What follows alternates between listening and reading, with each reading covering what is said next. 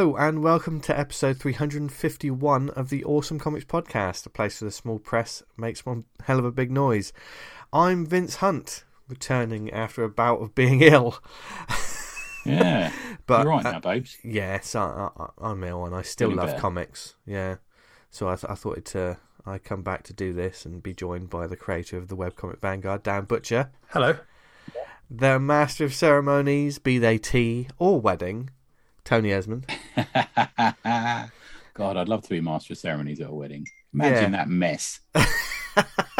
You're the sort of person, it wouldn't surprise me if you just sort of said, "Oh yeah, I've been ordained." You know, you just drop you drop it on in conversation. Just I've said it. I've said it to Joe. If you two get married, I will get ordained and do it myself. That has been a discussion we've had. Tony, so I'll tell you a story about the groom. Yeah. Fucking hell. And that's why it's never going to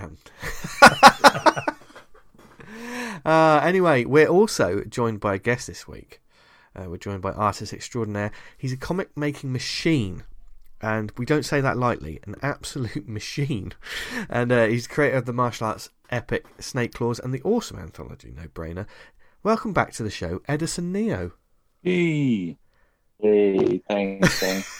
Great to be back. Did you just cheer at your own name? Hey. Yeah. The Fonz. Hey. It was just complaining how hot it was in Singapore, weren't you? Just to do Yes. Good man. Yeah. Yes, it's really hot. Well, you're on the coolest place in the world now, so You know, Vince, you missed this. what? Yeah. What professionalism? Yeah, no, okay, I must say, well done last week, gents. It was a brilliant show, and also second week of our manga month or Mang month, as I accidentally put it when I posted the episode. I love like clockwork. Ludology pointed out. Yeah, of course he does. He's like a machine, isn't he? Yep. Yeah. Good lad. Yeah, it's nice to know that when we put out episodes, there are people, those sort of people go, I think you'll find that this. Yeah. Keeping us legit, keeping us humble. Honest. Yeah. I do like hawk-eyed pedantry. There's something for it. I love the way you talk, Dan. Yeah. It's amazing. And dance. I mean, that sentence sounded like it came out of like the 1200s. Yeah, it's amazing. The Stephen Fry of the Awesome Comics Podcast. We'll run off to Belgium in a minute. That man, Stephen Fry, has a wealth of knowledge. But do you know where you can find a wealth of comics? Comic House. Yes. Yes. Our lovely sponsor, Comic House, who, for some reason, stick with us through thick and thin, illness and unprofessionalism. But we love them anyway, and they love us. Ha ha! Love us all around, as long as it's about comics. Comic House is an indie comic marketplace with a difference. They love comics as much as all of us. That includes you listening at home. If you go to their website, there's a huge selection of titles, indie and small press titles on the database. If you self-publish, you can list your book on there, and it's another avenue to start selling your work straight away. They have a featured section on the site. They've also got an app, the amazing Comic House digital app. Basically Netflix for comics. Only £3 a month subscription service, or whatever that is in wherever you are in the world. But it's not that much compared 9,000 rubles. It's not that. Well, compared to how like some digital books cost, that's absolutely nothing really. And you get access to an enormous library of digital indie comics that's being added to all the time. I mean, Dan, what is on there at the moment? We've got a couple of new titles, both of which excite me to read out. We've got Penned Gwyn's Master of Nine. Sorry, the way you said that, excite me. What was that? Yeah. Right. Story synopsis. As a result of a recent typo, it turns out the Penguins are not just a jack of all trades, but rather a master of nine. The A5 landscape book is 100 pages of black and white penguin humour featuring the puns, parodies, dad jokes, and cringing gags you come to expect from our penguin crew. In this outing, the Penguins pick their favourite film, look at the royal lineage, and do some butchery and find the Wi-Fi password. By friend of the show, Alan Henderson. Yeah, I've got this. It's very good. Treat. Yeah. Lovely toilet reading in the nicest possible way. Yes. And we've got, this one sounds great, Sherlock Holmes versus Skeletor, Volume 1. By, What? Garth Brooks. What? Garth Brooks, the country and western singer. I don't know if it's the one and the same, but it would be quite the Cool. the career turn. Yeah. Yeah. Story synopsis: Sherlock Holmes and Skeletor are next door neighbors and play ridiculous pranks on one another. That sounds great. Yeah. Yeah. Or send the cover for this to you, because it kind of looks like an old kind of ye olde English etching of. It sounds crazy. I mean, It's Garth and not Gareth, is it? Sorry to interrupt. It might be Gareth. No, if it's Gareth, he's been on the show. He's good egg. I don't. Oh, yeah. I don't think of an old etching when I think of Skeletor versus who was it? Playing with your melon, isn't he? It's Sherlock Holmes. Sherlock Holmes. I suppose, yeah, that makes sense. It all makes sense. Of course, it makes sense. Yeah, it's clearly obvious. Yeah. I've sent it to the group chat, but you can look at that cover on Comic House. You're a machine today. Well, I've got up my game now that Vince is back. What are you talking about? You absolutely smashed it last week, and you'll smash it. If you join Comic House now and start your 14-day free trial, and you'll smash through loads and loads of comic books that you can read, including work it's Gareth Brooks. Yeah, from Brooks. us, and What a Garth. Sorry, Gareth. even our lovely guest has work on there. So There you go. No Can higher I just- recommendation. Quickly give a shout. If you want to win 2 weeks, yeah. is that correct? I've gotten the other prize. 3 months. 2 weeks plus 2 months and 2 extra weeks. A Comic House subscription. You can enter our Comic House contest. And the question is, who wrote the Tech Wars Chronicles on Comic House, which you can read all the issues of. And there's 2 names. You can give it away to a friend. You don't have to have it for yourself. Yes. It may be that you already have it listening to the show, but you might want to give it to your mum or something, or your gran or something. As a bit of a giveaway, one of those names is William Shatner, obviously, but we're looking for the other guy's names. I imagine the other guy did a lot of the heavy lifting when it came to writing the script. oh, calm down, Tony. Did William Shatner do the audio book? I'd buy that. That'd be good. What for a comic book? And it's What am I like talking about? I already 3 own hours the long. books and the comics. So there you go. And the VHS. There you go. So get those questions into us either via the social media or our DMs or our emails. What I'll do is I'll put that question out on the Twitter so people can respond to that, and we'll pick it out randomly from there or something. Yeah. Make it easier to get that answer to us. There we And go. the other Bang. competition, we've got some answers, so we're gonna reveal that one towards the end of the show. So listen out to see if you won the Martial Law hardback. Yes. But to find out more about Comic House, go to comichouse.com today. Slick There you as go. fuck. Is it really? No, Yeah. not really. No.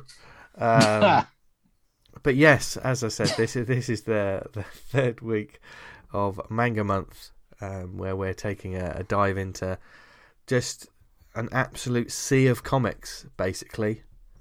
Just a whole nother world that has been massive influence, and just discovering so many great books ourselves anyway, because this manga, or shonen comics and things like that, that's kind of where it is a lot of the time at the moment, isn't it? It's certainly taking over the world. I think I was chatting to Eamon about this yesterday, and I think he asked in Waterstones, his local Waterstones, and they said, I think I'm right in saying it was 4-1 or 3-1, I can't remember, sales compared to graphic novels compared to manga. Manga's outselling everything. Yeah, incredible. Yeah.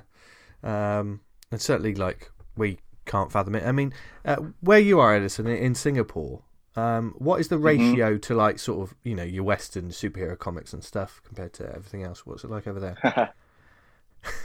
Okay, the ratio is kind of weird because the young people they go crazy for the manga, Yeah. and the older guys are into the Western comics. So It's a bit like that here, I think. when I go, yeah, exactly. So you have the middle-aged guys in their 40s and 50s. They are stacking their gigantic pool list of DC comics and Marvel comics. And then, do you guys have Kinokuniya in London or UK? I don't think so. No. Basically, it's a Japanese bookstore. Yeah, it's a Japanese bookstore that it's kind of like the only store that really carries a large range of comics in Singapore anymore. And so when I always go there to get my books, the kids are swarming the manga section, and the manga section is growing every month. They have more shelves every time I go back. Yeah. What are the skewing? What are the main languages, Edison, there for comics? Okay, so everything is in English. Right. Primarily in English, and there is a big chunk of comics that are in Chinese, Mandarin, and those are usually like, especially when it comes from Japanese manga, right? It'll be translated into Chinese. So there's a big bunch of readers that they read manga in Chinese. Yeah, that's interesting, isn't it? Mostly English. Yeah. Right. Okay. Yeah. Yep. It's interesting. I wonder what they're translating into Chinese. You know, there might be different books, might there, from because we don't see enough of it. We only see the tip of the iceberg, don't we? It's the translation. Mm-hmm. Yeah. So for me, my introduction to manga was actually Chinese manga. So my friend had brought a bunch of slam dunk manga to school, and it was all in Chinese. So I ended up reading it. I mean, I am able to read and speak Chinese, although I'm very bad at it, as most of my age group. Yeah, but that's how I got my start. So Mandarin's rather than Cantonese, it tends to be Mandarin, does it? So I think Mandarin's more mainland China. Yeah. I'm saying that. Yeah. Yeah. Basically, the manga is still same. It's the Japanese manga, the shonen manga, just that the words are in Chinese characters. Gotcha. Right. Okay. So is it kind of is it the same titles that are big? What kind of the big titles? Oh yes. So when I was growing up, I mean, I grew up in the 90s and in the 2000s, and Dragon Ball is huge, Slam Dunk huge, Pokemon huge, Bleach, Naruto, what else? There are all kinds. I mean, the kids that were bringing manga to school were all the big ones that, One Piece, and stuff like that. So I would say your buggest hits on Shonen Jump, they're all popular over here as well. Okay. Yeah. So what's the culture like in Singapore for comics? Is it, because I don't know if over here it's very niche. We kind of lost that comic culture. Is it as widespread as Japan, or is it more like English American markets, or how do you find it over there, man? Is it more accepted? Is what I'm trying to say. I would say it's kind of like you guys over there. Oh, is it? Very niche. There's very few readers. I mean, I would say right now there's more like kids reading manga, but I don't think they even care about the Western comics at all. My introduction to comics was through the animated series. It wasn't. I didn't even know there was a comic shop in Singapore that I can buy comics from. And so even right now, I mean, I would say most people don't read comics. There's not many creators as well. There's a small niche group, there's a small community, but it's really small. Right. And we have one or two internationally renowned guys, but that's it. Yeah. Interesting. It's weird because the whole kind of the manga anime setup, like one feeds into the other and goes around the world. But with the Western stuff, you've got the MCU drawing in so much money. There's no pipeline from that to the comics, is there? I think we'd all agree on that. I've not got any hard data to hand to say that, but I do have a friend who is a huge fan of the MCU movies. He's like a Tony Stark fan all the way. But once I start mentioning about comics, he'll set a hard line. He'll say, no, I'm just a fan of the movies, not the comics, not the comics. Yeah. It's like if you like the comics, you're a loser. That kind of vibe. It's just strange that up kind of like it's so similar, the scenario you kind of come across to us, and it's crazy. It's almost identical. There's a real kind of a disdain almost for kind of the Western comic, but the manga seems to be absolutely dominating. It doesn't seem to be stopping anytime soon. And we talk a lot about, you have to capture the next generation of readers with comics.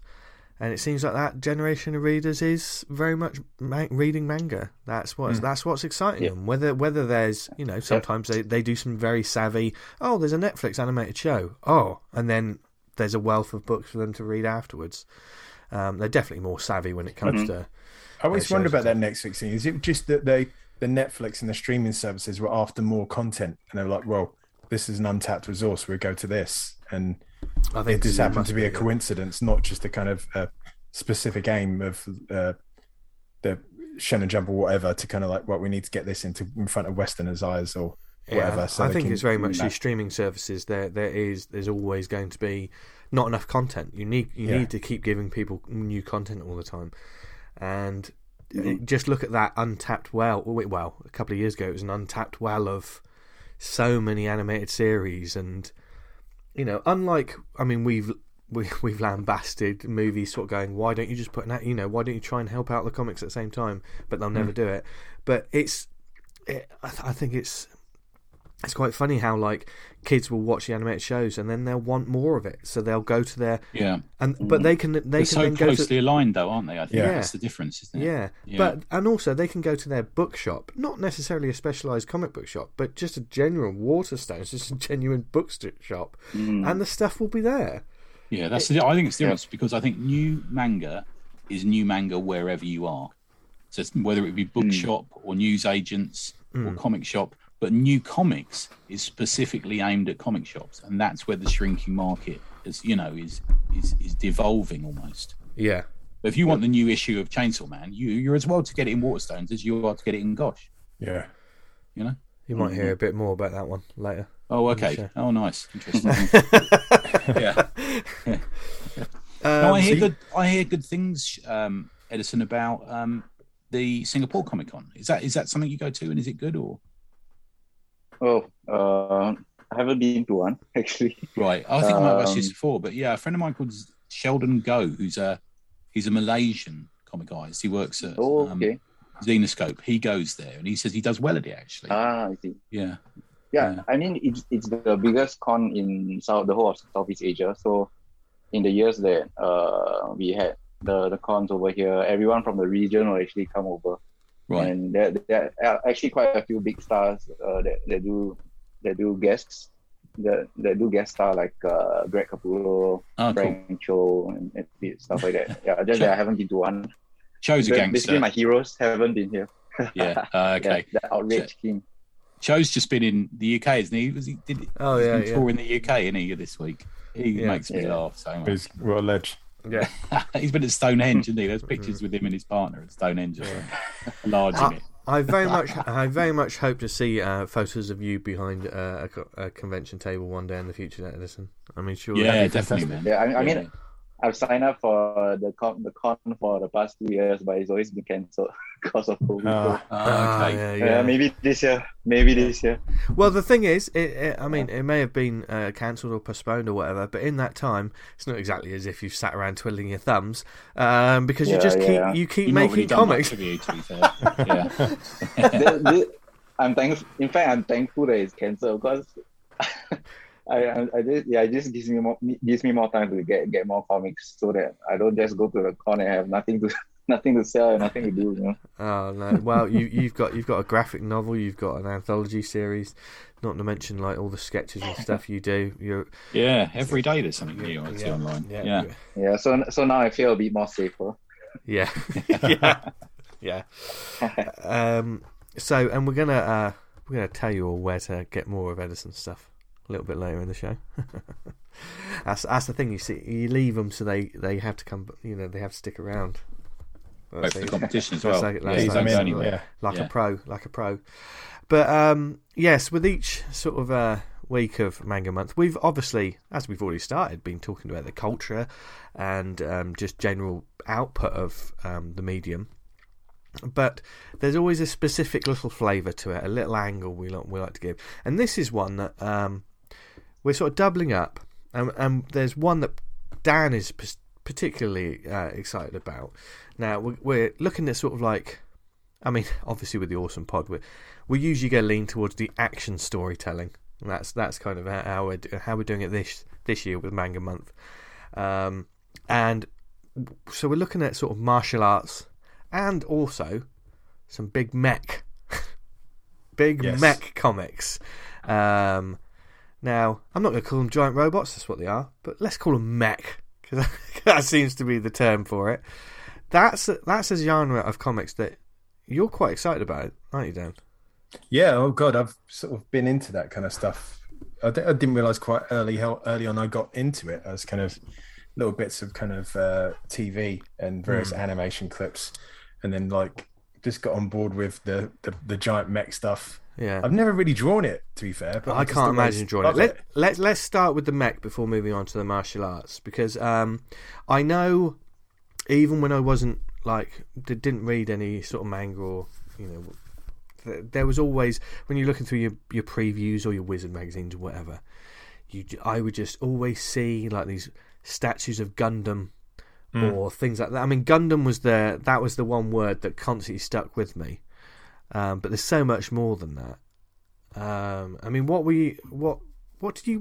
is it about it, Dan? That because there's so many different versions of it across the genre, isn't there, with manga? Yeah, I mean, who doesn't like massive giant robots? I think you're in the same camp as like the kaiju stuff. Huge, great big Godzilla.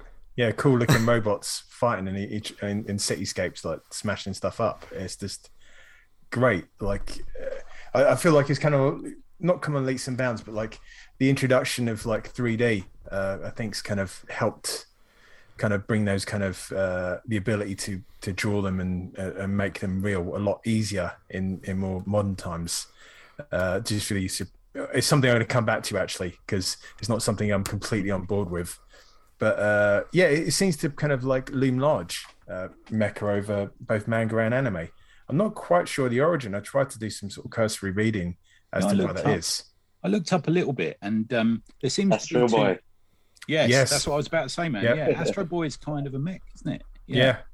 We've talked about him a few times. There's actually two areas to it. There's super robot and real robot. Right. Okay. And which is also cut down into piloted and remote controlled versus piloted and sentient. Yeah. Okay, that makes interesting sense. Areas. Yeah. Astro Boy is essentially a retelling of Pinocchio in some respects, isn't it? Yeah. But with more fighting. which is where Pinocchio did fall down. Fall down the nose. Yeah, there's no robots in Pinocchio, which has made it shit. No, yeah, straight off the bat. I think my first experience of it was quite early. Was Robotech. Yes, and that's why I first saw it. And I was at a convention, early comic convention in the early '80s, and someone showed a film of some Robotech. And we all went nuts, and there was a petition sign you had to sign to try and get it on the BBC. That's how long ago. And then I found they brought out a novel series of Robotech, believe it or not. So the only one I could find was novel number 13, which I read and didn't really understand. And then I think, who had it? Was it Eclipse? I can't remember off the top of my head now who had it, but somebody had it. Would have been Eclipse. Yeah, somebody released it as was it Kamiko? Can't remember. Somebody like that released it as a sort of. It almost looked like they'd taken stills from the film and stuck it on the page. You know, It's almost a bit like that. But that's a huge deal, Robotech. I think it's still going, isn't it? They sort of relaunch it and change it a bit every time, don't they? Definitely think it's one of those series that they kind of come back to. It's the same with kind of. There's a number of series they just go back and sort of slightly reimagine or carry on the story in like a different universe or different characters, but still with the same sort of precepts.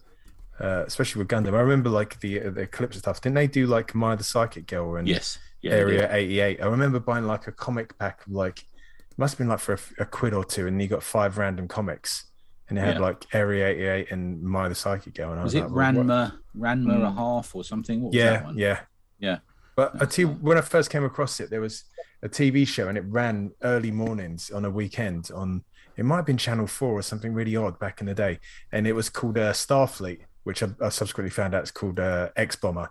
And essentially it's like Thunderbirds, but with a giant transforming robot.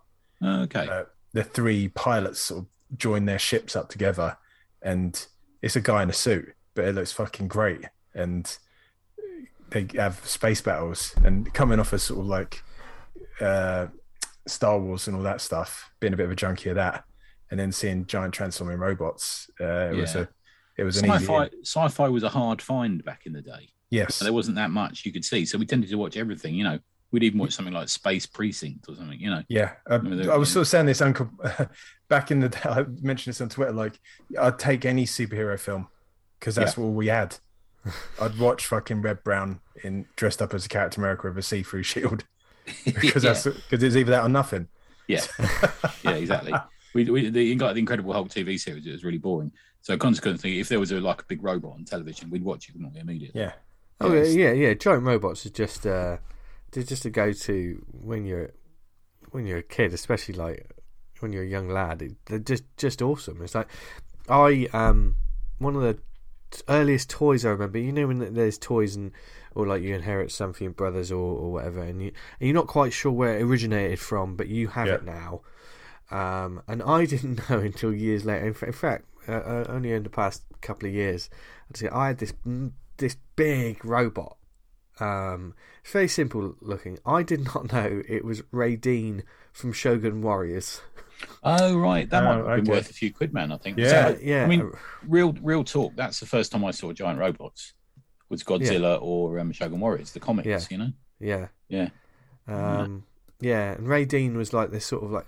Because it was a large toy, there wasn't much articulation, but you could have removable hands, and I remember when you're a kid, it's the tactile nature of things, and the head, which was sculpted well, but it was soft plastic, almost rubber in some ways.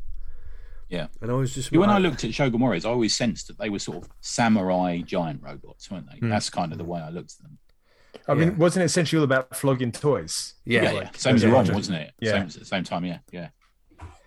I suppose Rom is Mech, kind of, isn't it? Yeah, but a lot of Mech stuff. Even though you think of obviously the giant robots, and obviously there's the crew that pilots the robots, or they all have their own robot that turns into a larger robot, etc.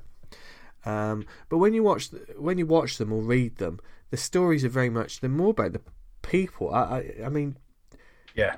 It's the people or the politics, or there's something going on, isn't it? It's almost like the giant robots are the background for it, aren't they? They're just sort of like there's lots of interpersonal relationships going on, or usually it's sort of not to the point of intergalactic trading disputes, Star Wars. There's always arguments going on between. It's like soap opera drama.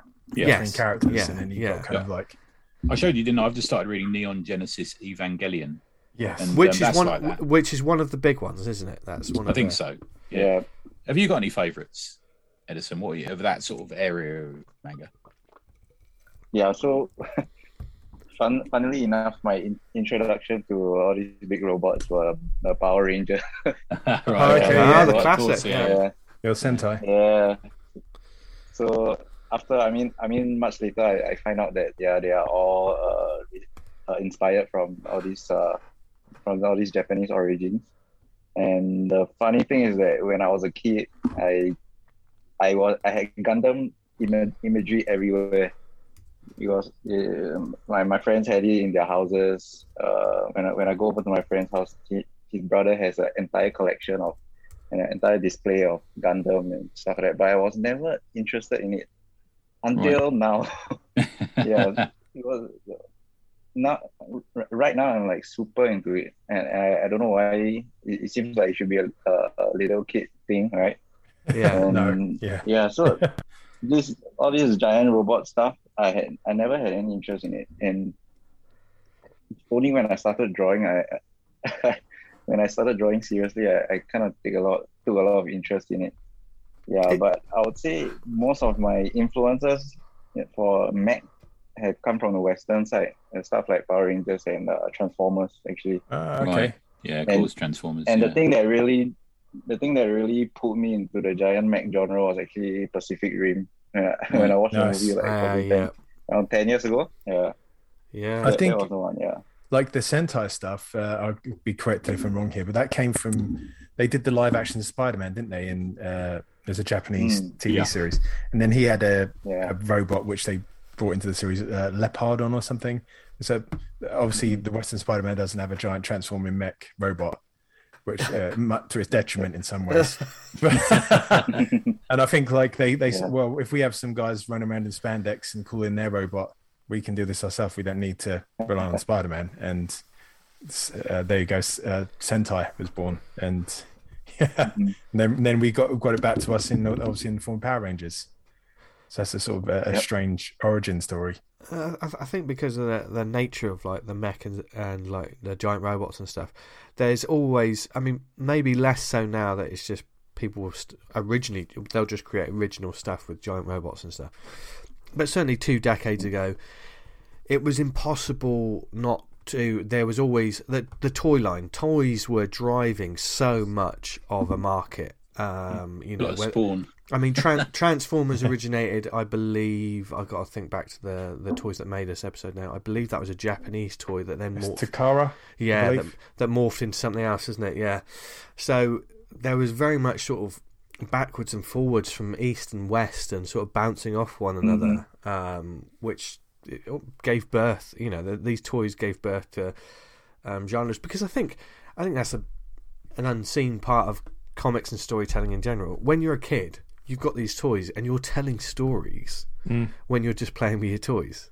You know, you've got like the giant monster and you've got your giant robot, you know, and that 10 years later, that creator's probably creating a comic or a novel or a film or whatever about a giant robot fighting a giant monster, you know. So, I mean, it's always, I think giant robots have probably inspired so much of the current generation of creators and storytellers, because of those the toy boom. Do you think? Yeah, well, the creators like who were kind of like, right, we've got this toy line now. We want you to come up with a storyline. So like Larry Hama had to sculpt the entire G.I. Joe mythology. And I think they did the same with like He-Man and obviously Transformers.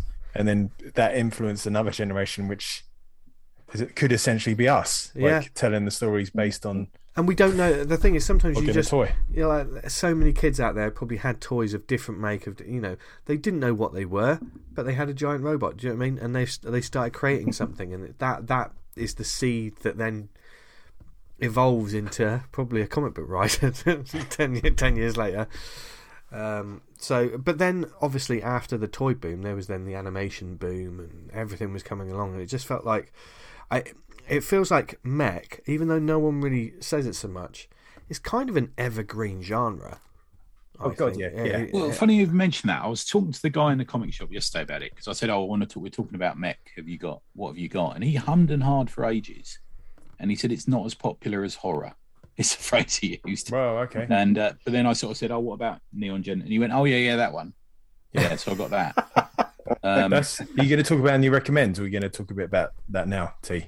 No, I've not finished it, man. I'm only a third of the way through it. Yeah, I've got a different one for the recommends. But... It's a strange one, that, because like it started with the anime, and everyone kept on going on about this, and I thought I'll give this a go. And like for the first half of the series, it's just a standard kind of like mechs versus invading sort of aliens, angels as they call it in the series, and then it changes quite radically into kind of like a musings on the human condition and loneliness and.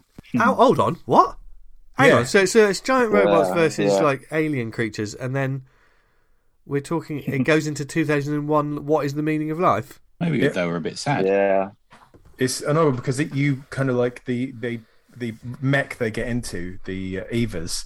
They're actually living creatures themselves, cased in armor, and they have to synchronize with their Eva, and the higher it is, the better they perform. And obviously when they get filled with angst and self-doubt, they can't sync with them, so you can't launch them. So when this massive alien's like smashing up the city around you, and they're kind of like filled with dread and God, I'm so alone, that they can't go out to fight them. But the series, there's a metaphor there somewhere. The series ends with a real I can't even recall the ending. It's such a non-ending. I think it kind of upset fans that they did like a follow-on film, which I've yet to see, that kind of addresses the ending and does the true ending. But there's a number of follow-on films afterwards that carry it on and tackle it. But it's an odd series, definitely.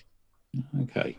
If I'm not wrong, they mentioned that the creator was dealing with some mental health issues, right? That's right. Yeah, and he was writing the ending, and the ending was kind of his way to process his own thoughts about life.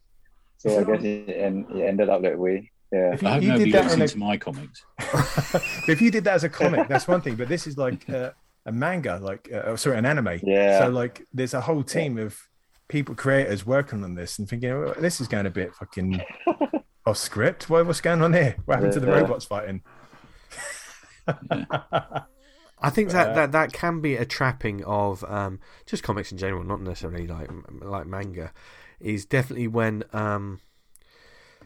you see the posters for these, you know, or the covers for these things, and you think, my God, just giant robots. This is, you know, great. I just want to see things fight things. And you open up and you've got 200 plus pages of dialogue and talking about feelings. There's kind of like it can be quite easy to lose people sometimes, I think. Yeah. And probably, I mean, certainly we've all watched a show or an animated film or show and just thought, I'm actually quite bored. Yeah, just wanted to get around to kind of... Yeah, I mean, it doesn't need to be fights all the time. Of course it doesn't need to be fights, but... No, it could be banging. Or banging. But that's one of the things in that the anime, like, all the protagonists are like children, like 12 turning 13. And they like put them in some sexual scenarios, and you think, I don't really like watching this. It's not very... No. It's just a bit kind of uncomfortable. Maybe kind of like the... culturally it's a bit different, but I was like, oh man, this whenever this was done, it's not I personally I don't think it's aged too well for me, because I didn't really enjoy seeing those bits, if I'm honest. Right. One of the things I was going to mention, one of the reintroductions of me for kind of into the mech stuff was when as I imagine quite a few Western readers might have picked up Appleseed from Masami Ishiro. They came out in like prestige format comics, didn't they, over here for a while? Was it from Dark Horse? I think it was. It was because they had the Appleseed animated movie, that was how I was introduced to it. Yeah, on VHS. That's a fantastic movie, the original one. He's attributed with the first landing on a roof and all the concrete smashing up. Really? You know, this cyborg, I can never remember, he's Breros or something. Yeah. He does an awesome design. He jumps and lands on the roof, and it might have been done before the superhero landing. Yeah, the superhero landing, kind of like he lands and like all the floor is shattered up, and even from an earlier age, when I saw those kind of visuals of what Masami Ishiro is doing now, I was like, fucking hell, this is like the next level. This is something else. You see it reflected in so much modern sci-fi now, don't you? Yes. Yeah. If you look at any sort of robot on Netflix in a TV series, there's a little bit of the Appleseed there, or Pat Labor or something like that, isn't there? Yeah. I mean, he's responsible for Ghost in the Shell, which like had massive impact. That was almost the kind of release of that it didn't quite get up to Akira fever pitch, but there was a lot of interest in it, and even to the point when they brought out that film, and it was enough for people to kick off about Scarlett Johansson being cast as. I've not seen that. I started watching it. I was like, that's not really my cup of tea. But I've watched Ghost in the Shell. I haven't watched that much anime, but I've watched Ghost in the Shell, and there's like Ghost in the Shell standalone something or other. Standalone complex. That's quite good too. But there's those moments that when I remember just when you watch a film and you just think, wow, and the Ghost in the Shell scene at the beginning where she's invisible and kicking that bloke's ass. That's great. It like to do that animated is just unreal. How good that is. But that is just a massive influence on what came afterwards, isn't it? You know, it's just there's so much influence that you can take. People can take these things and then take them into, you know, deeply philosophical ways, or they can take them and just think, I'm just going to create someone in a cool robot suit that's going to kick some ass. They do that Ghost in the Shell is essentially like kind of that what's that Theseus's thing about like the parts of the ship get replaced so many times it's still his ship, and that's the same with Major Kusanagi, like the fact she's a cyborg. It's like Trigger's broom. Trigger's broom, the uncultured among you. Ghost in the Shell totally does the whole thing of like, we're going to blow your mind with some action that you've never seen before, but this is what it's really about. And then it sort of it slows the tempo down, doesn't it, for a while? But Edison, I must say, you're obviously you're you're pushing your artwork and you're constantly sort of trying new things. Surely there's got to be some giant. There's got to be some giant robots in your future somewhere. Or does it scare you too much? Or does it scare you too much? I imagine must be. I can't draw a box, Edison. So drawing lots of boxes on top of each other in cool shapes. Yeah. The trick is to draw a very damaged box, so you don't have to do the straight lines. Yeah, but I am definitely been planning for a mecha comic for a while. And I really want to do it right. So so I found it quite a nice coincidence that you guys asked me for this, because I really recently only recently that I gained the interest in mecha and comics and stuff like that, and I've been thinking about what's the best way to do a comic for it, get a story done for it without looking at the main tropes of like Gundam and stuff like that. So I've been exploring different things. And, it'd be great. I'd be all over that. Yeah, I really hope so. So I think for me as well, it's like to me, I prefer the mech we've been talking about, like Evangelion, because you get the cool robots and stuff, you get the fighting with the robots, but you also get that personal human stuff, which I think I like to have a combination. Yeah. I can't quite relate to just Transformers talking to each other. It never clicked for me. Fair enough. Yeah. And Tony, it's kind of funny that you say that, because that's exactly the thing I'm trying to explore. Right. I'm trying to do a robot comic where there's no humans at all, and to make that interesting, like you say, there sometimes needs to be a human connection, right? Because sometimes you can't get invested in the emotions of a robot and stuff like that. But what if? Mate, you managed it. You managed it with a gorilla. You sucked me in with a gorilla. I can see you being all right with a giant robot. Yeah. So you kind of like your work. Should we leave Edison's style and his work towards the end of when we finish? I am intrigued by, like, as you say, like a world of just robots.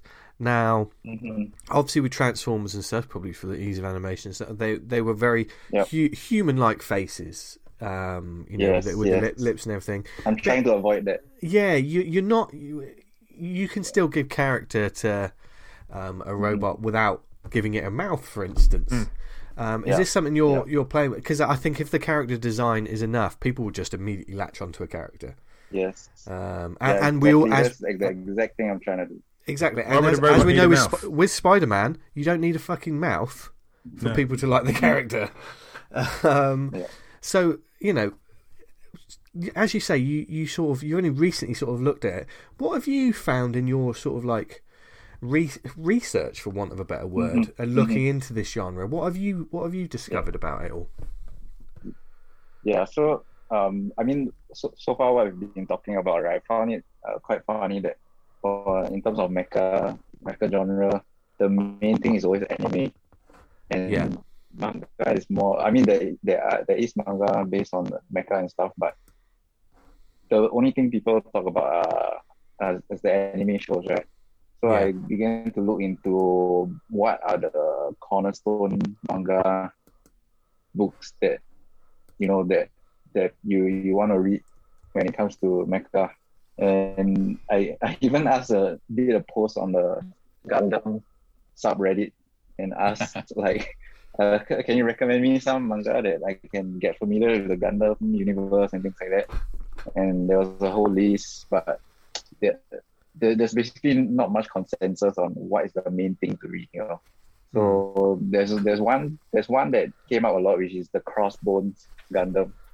It's like a pirate theme kind of Gundam, a story that doesn't have an anime for it, and I've been trying to look into the origins, like there's a manga recently that came out based on the 1979 original story, the anime. It's called Mobile Suit Gundam: The Origin, and that one looks pretty good.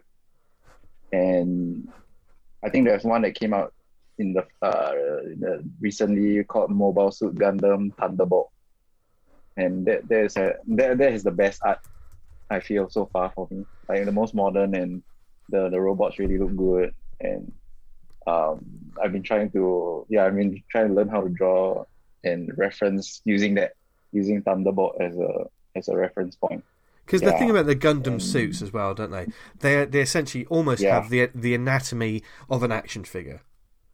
They're not like huge, bulky, tank-like things. They're usually quite lean. They have like bigger sort of joints, large sort of boots, for want of a better word. So super complicated. I was about to say we've talked before about like character. Cool. Yeah, character creation is like, don't make your character designs too complicated because you're going to have to draw this over and over again. But if you're planning to do like a mech or robot series, you can't avoid it. You have to do. Surely you have to do character sheets. You have to do character reference sheets so you can see it from all angles. Is that the sort of thing you're going to be doing? I have to explore that. I try my best to come up with a design that looks cool but not too simple. You know, I mean, one of the main attractions to me for the Gundam stuff is just how complicated and so intricate the robots are. It just looks too cool. Yeah, and that's something that I would like to achieve as well. But it has to be consistent from panel to panel. Yeah.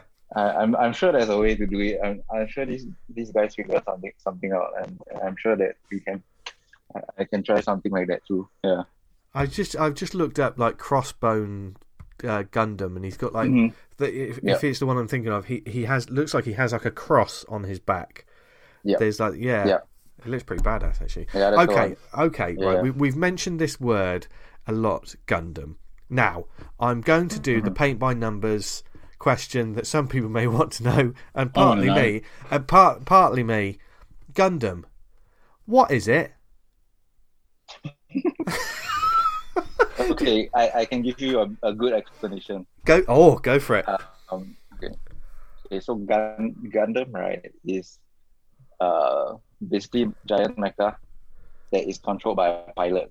It's like strict. The rules is that it strictly has to be a pilot that is inside like the chest of the robot, right? And the whole there's not one continuing story. It's almost like Elseworlds. It's like alternate universes. So it started in 1979 with the original anime, and that is kind of like the main timeline, like our 616, right? And then every time the animated series ends, they come out with another one, and depending on the creators, they will probably add some variation to the story. Either it's a few years in the future after the original, or it's a completely different timeline. So it's a very prominent thing in the Gundam universe where they will preface the universe with what timeline is this. So I think the main one is called Universal Century Timeline. Then there's the after disaster timeline or after war timeline and stuff like that. Yeah. So sometimes when you're watching a Gundam anime, it might be an so-called alternate universe, and it's not part of the main continuity. Yeah, so like stuff like Crossbones is probably an alternate timeline. Basically it's like Elseworlds. Yeah, it's like a like you say, it's like a superhero universe. There's different versions of it. If you want to create your own Gundam in a certain world, then you just make sure you let the audience know it's in this. Yeah. But the tropes are very, very similar throughout each anime or any series. There's always a war going on. There's like some conflict and some basically very war focused. Yeah. And there's always a kid involved, like a young kid who is super talented at driving these mechs, who doesn't need any training, and he can just kill everyone and stuff like that. Yeah. So there's some of these tropes are quite prominent throughout I mean, I can't speak for all the series because I haven't watched all of them, but yeah, it's quite similar throughout. Yeah. Plus, it's just an excuse to have some absolutely amazing models that I see. That was one thing I always... Yeah, like, a lot of people get models of them, if nothing else. It's proper fucking shelf porn, isn't it? Just fucking looking at all those... Yeah. But this is the stuff you kind of build yourself, isn't it? You don't, like, get them pre-made. Is that correct? That's right. Yeah, you some have of to, it. you buy the model and you have to assemble it from scratch. Like an It's Airfix just model, isn't it? crazy. Yeah. I would Yeah. fuck that up. Oh, yeah. Yeah. I'd fuck that up. I know I'd fuck that up. Yeah. Yeah. I mean, I know I asked the sort of the simple question, but I genuinely, even after a couple of decades of knowing the word Gundam, didn't I know wasn't that. sure. I didn't know that. I just thought, I completely understand. yeah. All I saw was, oh wow, that's a fucking cool looking robot. That was all I I. just thought it I was a yeah. brand. But yeah, obviously there's a bit a more to it. brand, totally. Yeah. Yeah. Oh wow, And wow. there's so many models of the robots, Yeah. and I can't really tell what's the difference, the small differences between some of the model names. It's so confusing. Yeah. Yeah. It's a license to print money. Yeah. Oh yeah, Yeah. totally. Yeah, especially for the collector's market as well, isn't there? But I know in Japan there's like that enormous statue of like a giant Gundam robot as well, isn't there? Mm. You seen that? That'd be fucking amazing to Yep. stand. I was saying, by. like the introduction of 3D, it's like one of those things that helps bring those kind of comics to life. But at times, like I really miss the hand drawn stuff of Yes, I agree. bringing it back around to Majin Shiro. I've got like a couple of his art. Well, I've got 3 of his art books at Intron Depot, and the first one is really insightful because it starts. He's a real kind of junior illustrator when he starts this, say junior, in comparison to what he does become. And it's got lots of making of.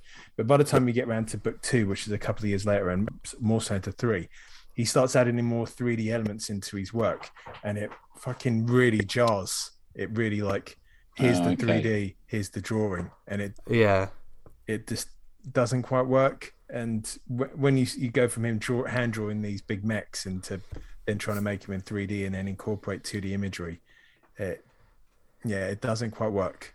Maybe it's something he sorts out later in his career, but Yeah. I think with those sort of like giant robot things, especially someone that's piloted by something, when it moves to like a Western audience, I mean, immediately I think it seems to be something that's tailored more to like Top Gun. Do you know what I mean? Where it's that you treat the robots like fighter planes. That's kind of how I see it. Robotech's a bit like that, isn't it? Yeah. They're all fighter pilots, and because I think that's a way for us to sort of that's this. I could just do a Battle of Britain story, but instead it's just giant robots. Yeah. Actually, that's quite a good idea. Write it down. Copyright Vince Hunt. Yeah.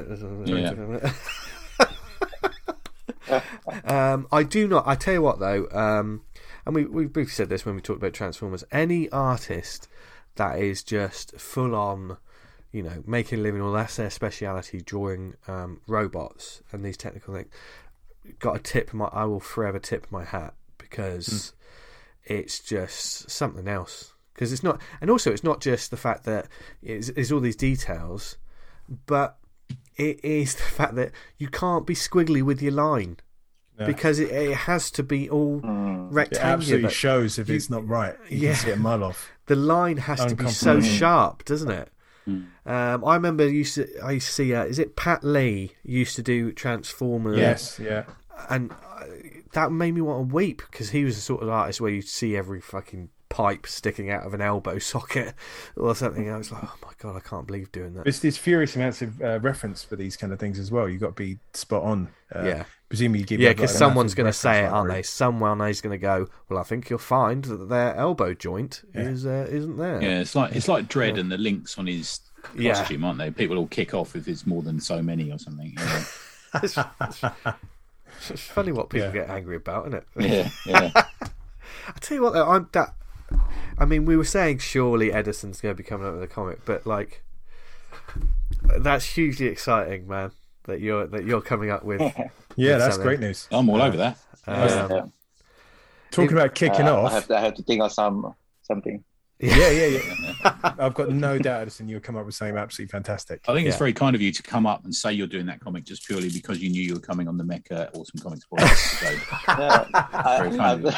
Now he's got to be like, I've got to think of a comic now. Oh god, Oh, I'm doing this. Exactly. No doubt, Edison will probably have the new comic out by the end of this month. Yeah, by the end of the episode. I said people kicking off. We can roll it around to the second part of the show, which is the martial arts. Martial look at arts, you. yes. Yeah. Yes. So smooth. Yes. Last week's gone to your head. Yeah. I'm so proud. It's like watching Yeah. my baby's all grown up, and it's so nice. But certainly from one sort of type of action to another, martial arts comics obviously a huge, and martial arts Just and as fighting big. just as big. I mean, Dragon Ball Z just immediately sticks in my head as just being the ongoing battle. I thought about starting to read that this week on Shonen Jump, but it scared me too much. Yeah. I'm going to ask the question I asked during the week, Vince. Have you watched Shogun Assassin yet? No, I haven't. No. I haven't. No. Oh, I know I need to. Agami Ito and Little Daigoro. I know it's a bit of a bastardized version, Shogun Assassin of. it's got the good Lone bits Wolf in it. stuff. It's got the fight in the river and all that Yeah. sort of thing, isn't it? Yeah. Yeah. There's a sequence at the end where, like, he fights the Masters of Death, which John Carpenter lifted for Big Trouble. Oh, Pretty yeah. much wholesale, which they're in the desert, and it's just fucking awesome. Because it's kind of got like a kind of a synthy kind of soundtrack, hasn't it? Yeah. The film, and it's like a great music cue. But definitely, I've got all the original films, but I've not watched them all because the DVDs, and I was like, oh, I really want to watch these on Blu-ray, and it's like better part of a wanna to get all of them on a Blu-ray, Right. which is Yeah. quite heavy. The for DVD £5. I've got is one of those really old DVDs where the screen is actually smaller than your telly. You know what I mean? Yeah. Really awful. Yeah. But the original films, like, it's quite a lot of different context to. I think it's more closer to the comics, the manga, than it is to Shogun Assassin, which they kind of just push together the various elements. Yeah. But it's a lot more brutal. Like, you see just like the thugs in it, like, brutalizing people, and it's like, oh, well, they're fucking shits, aren't they? And then they happen to come across Lone Wolf, and he sort of does what he does. But he's very much an anti-hero, the character, isn't he? He's not Yeah. a straight out good guy. Fucking dark. You know, Yeah, it it's really, really is dark. I mean, Lone Wolf and Cub's like that as well, I think. You know, it's got that real dark. That pervades through the comic as well, doesn't it? Yeah. The manga. Yeah, it really does. Yeah. Yeah, I mean, the first time I saw the comic was first comic to put them out in prestige format. Around, when we were buying everything, Dark Knight wasn't long out, and everything that came out in prestige format, you bought it. And the covers initially were done by Frank. Yeah, Frank I've Miller. got some of them. Yeah, and then they were done by Sienkiewicz, and then they were done by Matt Wagner, I think. And they were real lovely collections, extra big size. I actually find the little, I don't even know what you call them. They're smaller than Digest, aren't they? I actually find them a little too small sometimes. I'd rather have it in that big style for me. Agreed. But that's an incredible comic. Absolutely amazing. Yeah. Obviously, I'm a big fan of Hotonoke and the Old Fist and an All-Star. I mentioned that in the past 2 shows, I think. I'm trying to get a complete run of that in one book from one publisher. Still not managed it. I mean, a lot of these books have definitely surely been the ultimate examples of the speed line. Yes.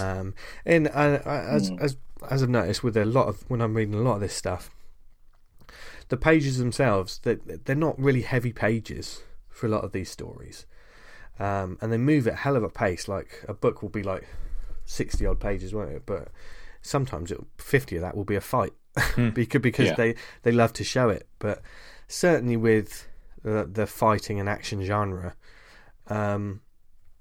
like, manga forever changed the game. With once that sort of started to bleed into Western comics, there was no going back. The amount of speed lines we see everywhere now. I know, like, Edison, in your work, you got a great sort of use of doing speed lines and blurring and stuff like that. How do you find working with speed lines? Actually, I'm never quite sure. I'm not. I've tried it. I'm not very confident. I'm not confident with it. How do you get more You mean confident with it? in speed lines? Yeah, with speed lines. Okay, so if you are doing a panel in perspective, you still can put a perspective point and then use the grid to kind of draw the speed lines, Yeah. right? I mean, those are just straight speed lines. The hard part is the curved speed lines, and sometimes you just gotta go with it, go slow. Just go with it.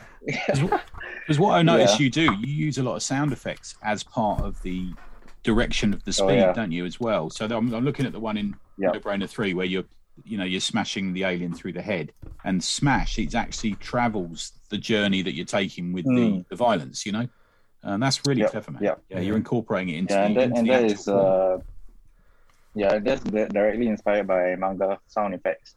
Yeah, I think I can see that. Yeah, one of the main differences between manga and Western comics is the lettering, the sound effects, and they use the sound effects to such a great effect when it comes to storytelling. We do see that in Western comics, but it seems like an afterthought sometimes. Sometimes when the letterer does the sound effects last, you know, they kind of just stick it on and things like that. But the mangaka is the guy who is drawing the sound effects, so it ends up being part of the artwork. And I think that is a super important point when it comes to getting the life out of the panel. I actually think we're living in a world, and I call it this, occasionally called some artwork post manga, where the influences of manga are so visible on the page of an American comic now that we're seeing that all over the place. Now there's a real sort of blending of styles and influences. I think there's a lot of that even in Marvel and DC. You see it all the time now. Definitely, yeah. They seem to be chasing, and I think we mentioned this as well. They seem to be chasing that crowd, don't they? By specifically going over for artists who can capture that certain look.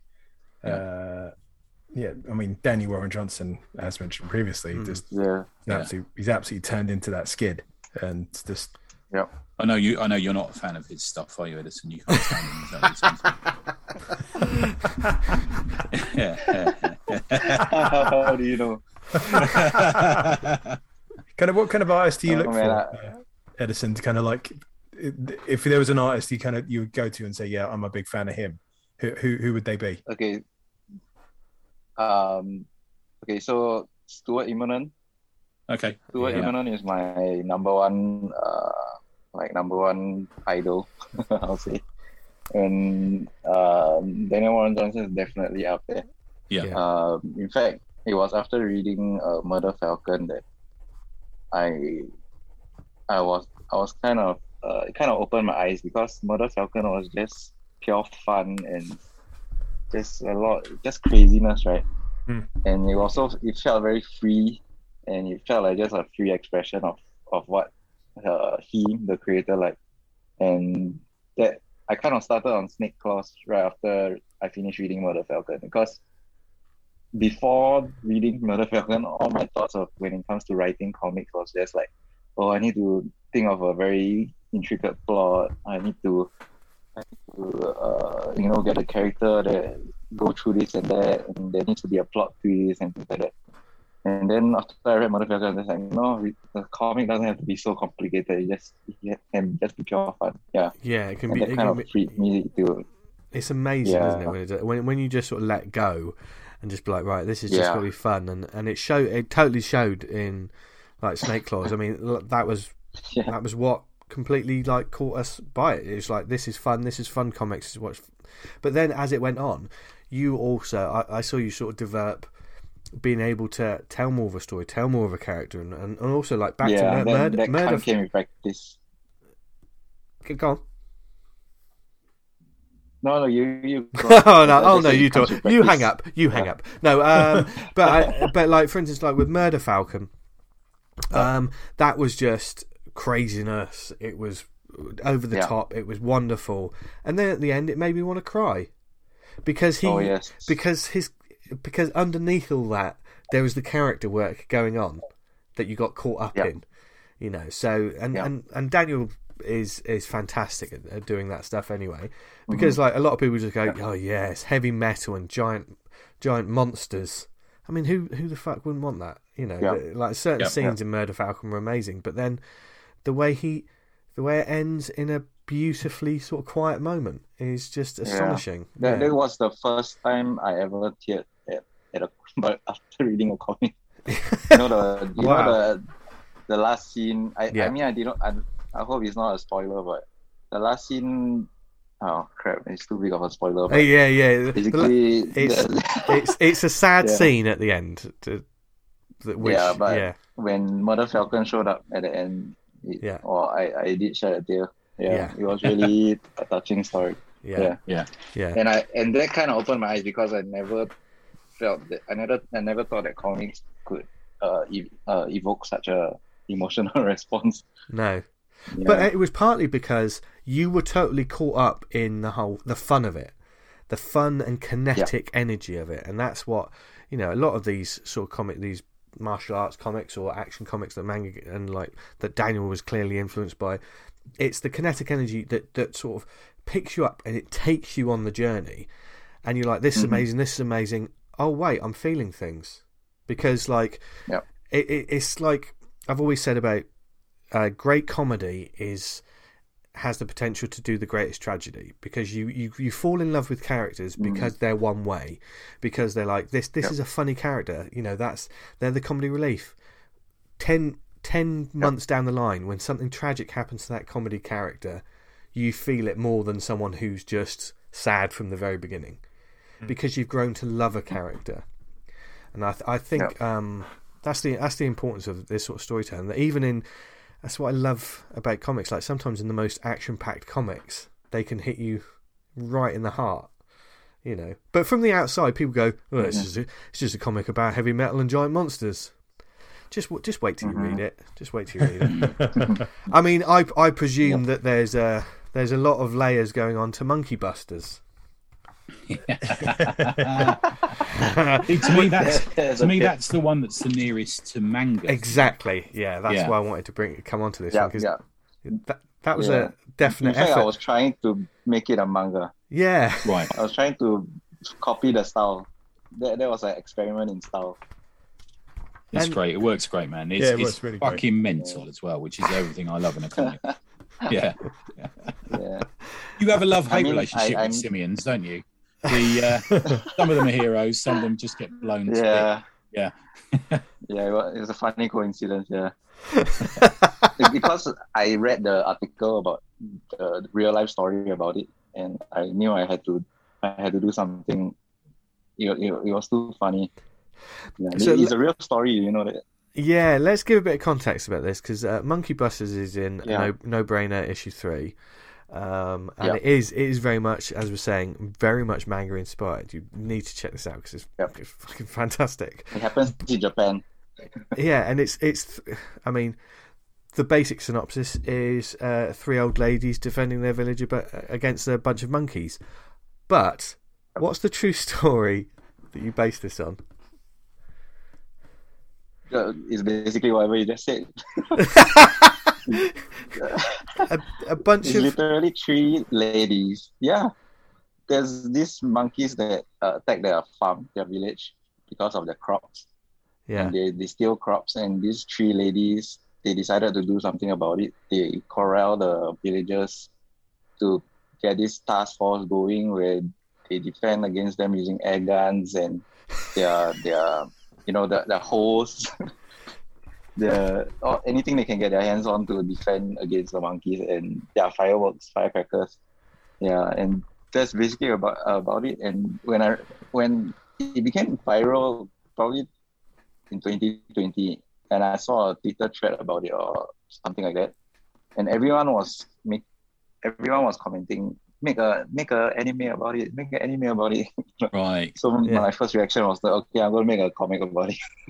Yeah, we saw lots of stuff on the news and on YouTube because certain areas weren't getting a lot of tourists and footfall. That a lot of the apes and monkeys were just like patrolling and stealing, weren't they? It was like ape shit. Yeah, it's like a monkey revolution. Yeah.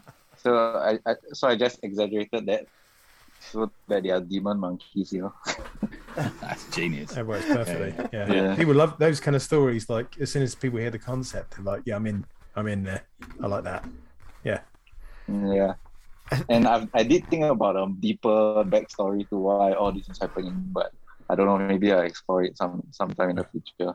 Even I mean, you've called them Monkey Busters. You've given them a name, so it's a franchise there waiting can to be happen. a part 2. There can be a part 2. I just hope. Yeah, I just hope the real people don't come and sue me.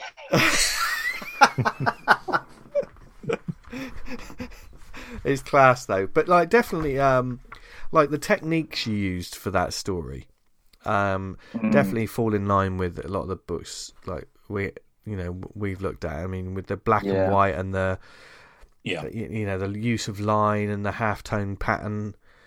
I tried to make the sound effects look like manga sound effects as well. Yeah, the English words look like the It's got the motion stuff, but it's also got like the sort of extreme emotions, if you see what I mean, in the faces of a lot of the characters, which is something that tends to be sometimes a little more exaggerated in manga, isn't it? Where you get a close up of someone just outraged by something or screaming or crying or something. Yeah. And I still feel it isn't exaggerated enough. Hello? Oh. Yep. Can you hear me? Oh, sorry. Yeah, sorry, mate. I think you dropped out there. Yeah. Sorry, Keith. Yeah. Oh, yeah. I said I just felt that it still isn't exaggerated enough. Really? Yeah, Okay. yeah. Right. Okay. Yeah. There's so many sound effects in that strip as well. So many. Yeah. But we'll just have to see. So the Monkey Busters won't be back for number 4. But No. you're working on 4 at the moment, aren't you? Yes, I am. Oh. And I can talk about that. Yeah. Yeah. Are we getting some more Thune Guard? Yeah, we are. But actually, I've been working on kaiju story. Speaking about mechs and giants, so the main story in No Brainer 4 will be a kaiju story, and it's also in black and white. It's just gonna be pure fun kaiju fighting each other, but a bit of a twist. It's called Kaiju Cash, KA $H. And basically the idea is that there's a illegal betting ring.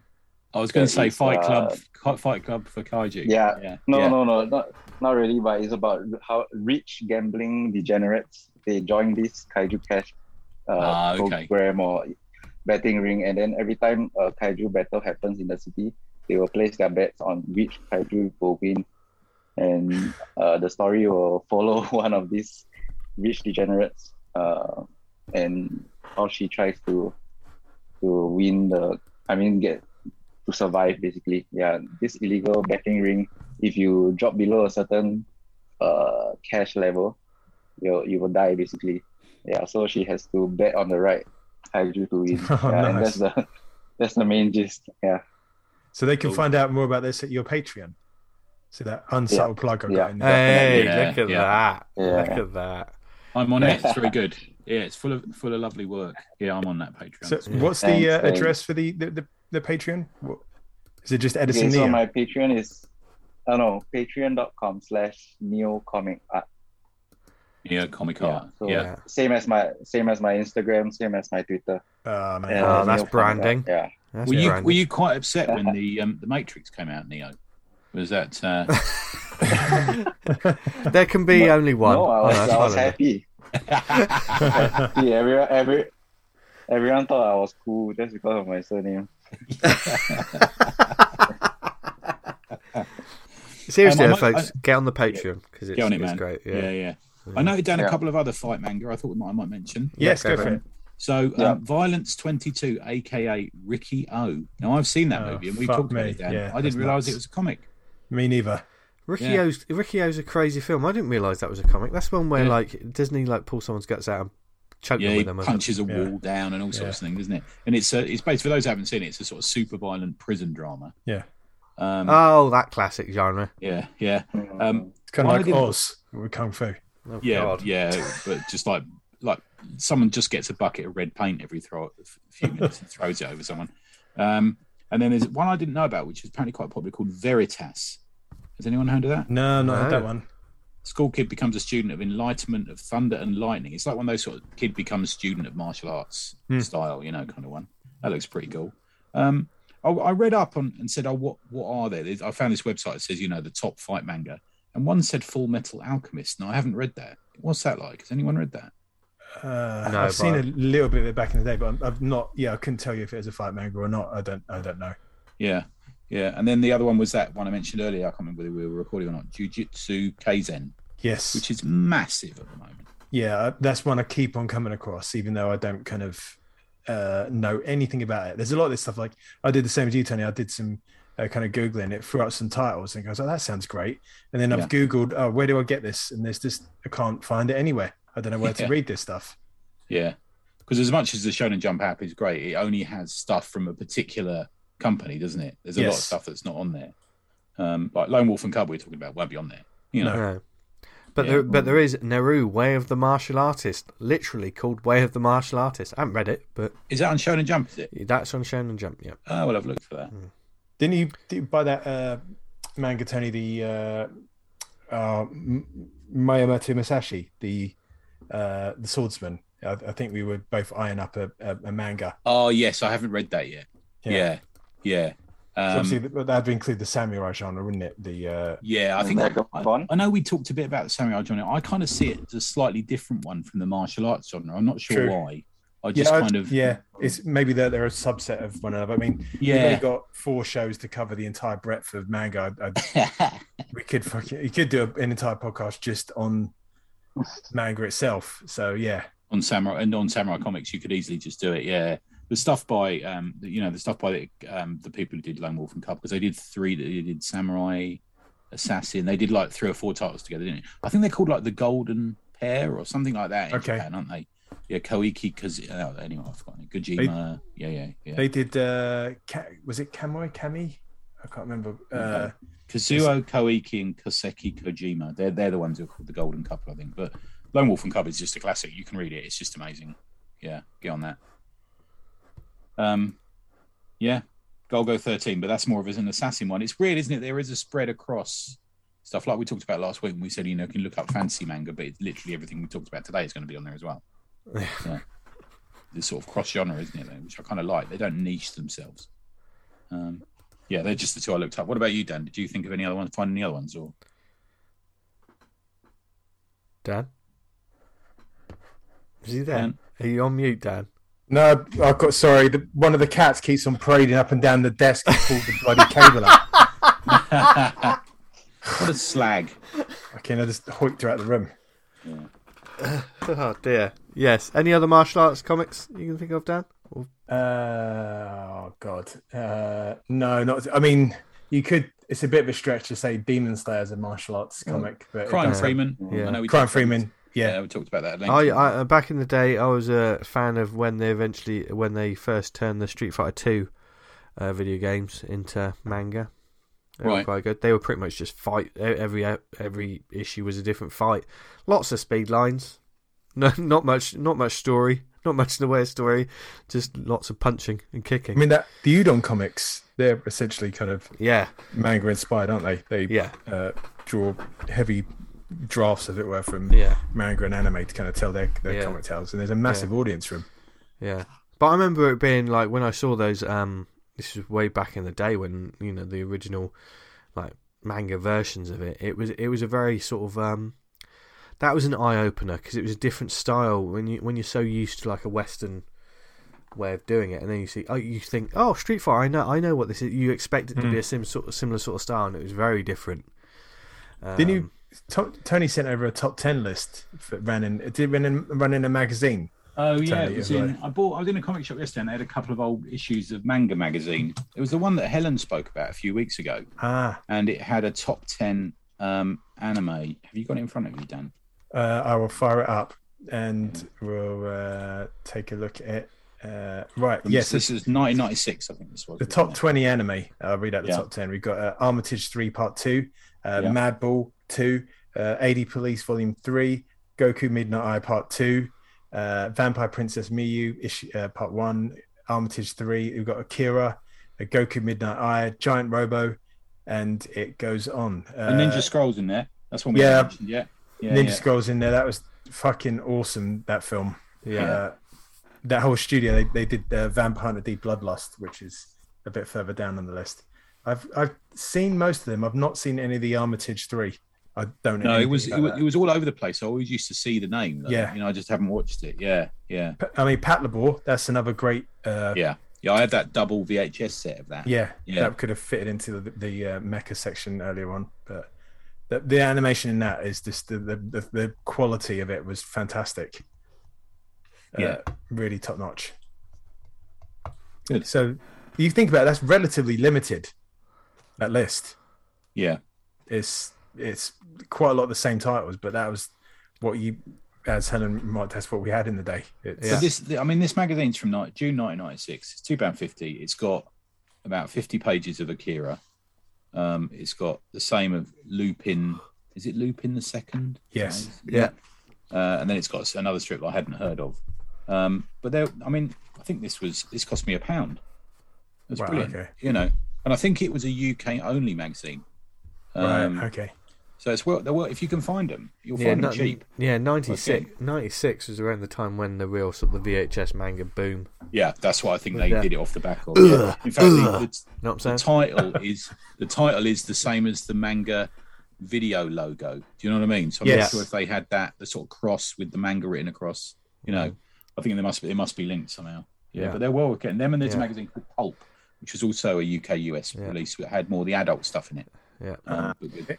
Yeah. It's interesting seeing how that was obviously when the boom was in the 90s, but how animation has, and just comics in general, how everything's just changed. When there was only Akira and a couple of other ones, now there's so many others. The studios have moved on from manga to Studio Ghibli, and so much more out there. Not to mention all the comics from One Piece to, everything that we've been talking about. It's a sea of comics and creativity now, which can be good. And not only that, but it's not like they do these comics and then 2 issues later the publisher cancels them. Yeah. I mean, get rebooted. There's always going to be tales of something like that. And if their strip doesn't do well, then they can't keep doing it, which we've learned. But for us now, looking at it and thinking, let's dip our toe to it. There's no shallow end anymore. Yeah. I'm good. It's only cost me the price of my mortgage, I think, roughly. Very good. Yeah.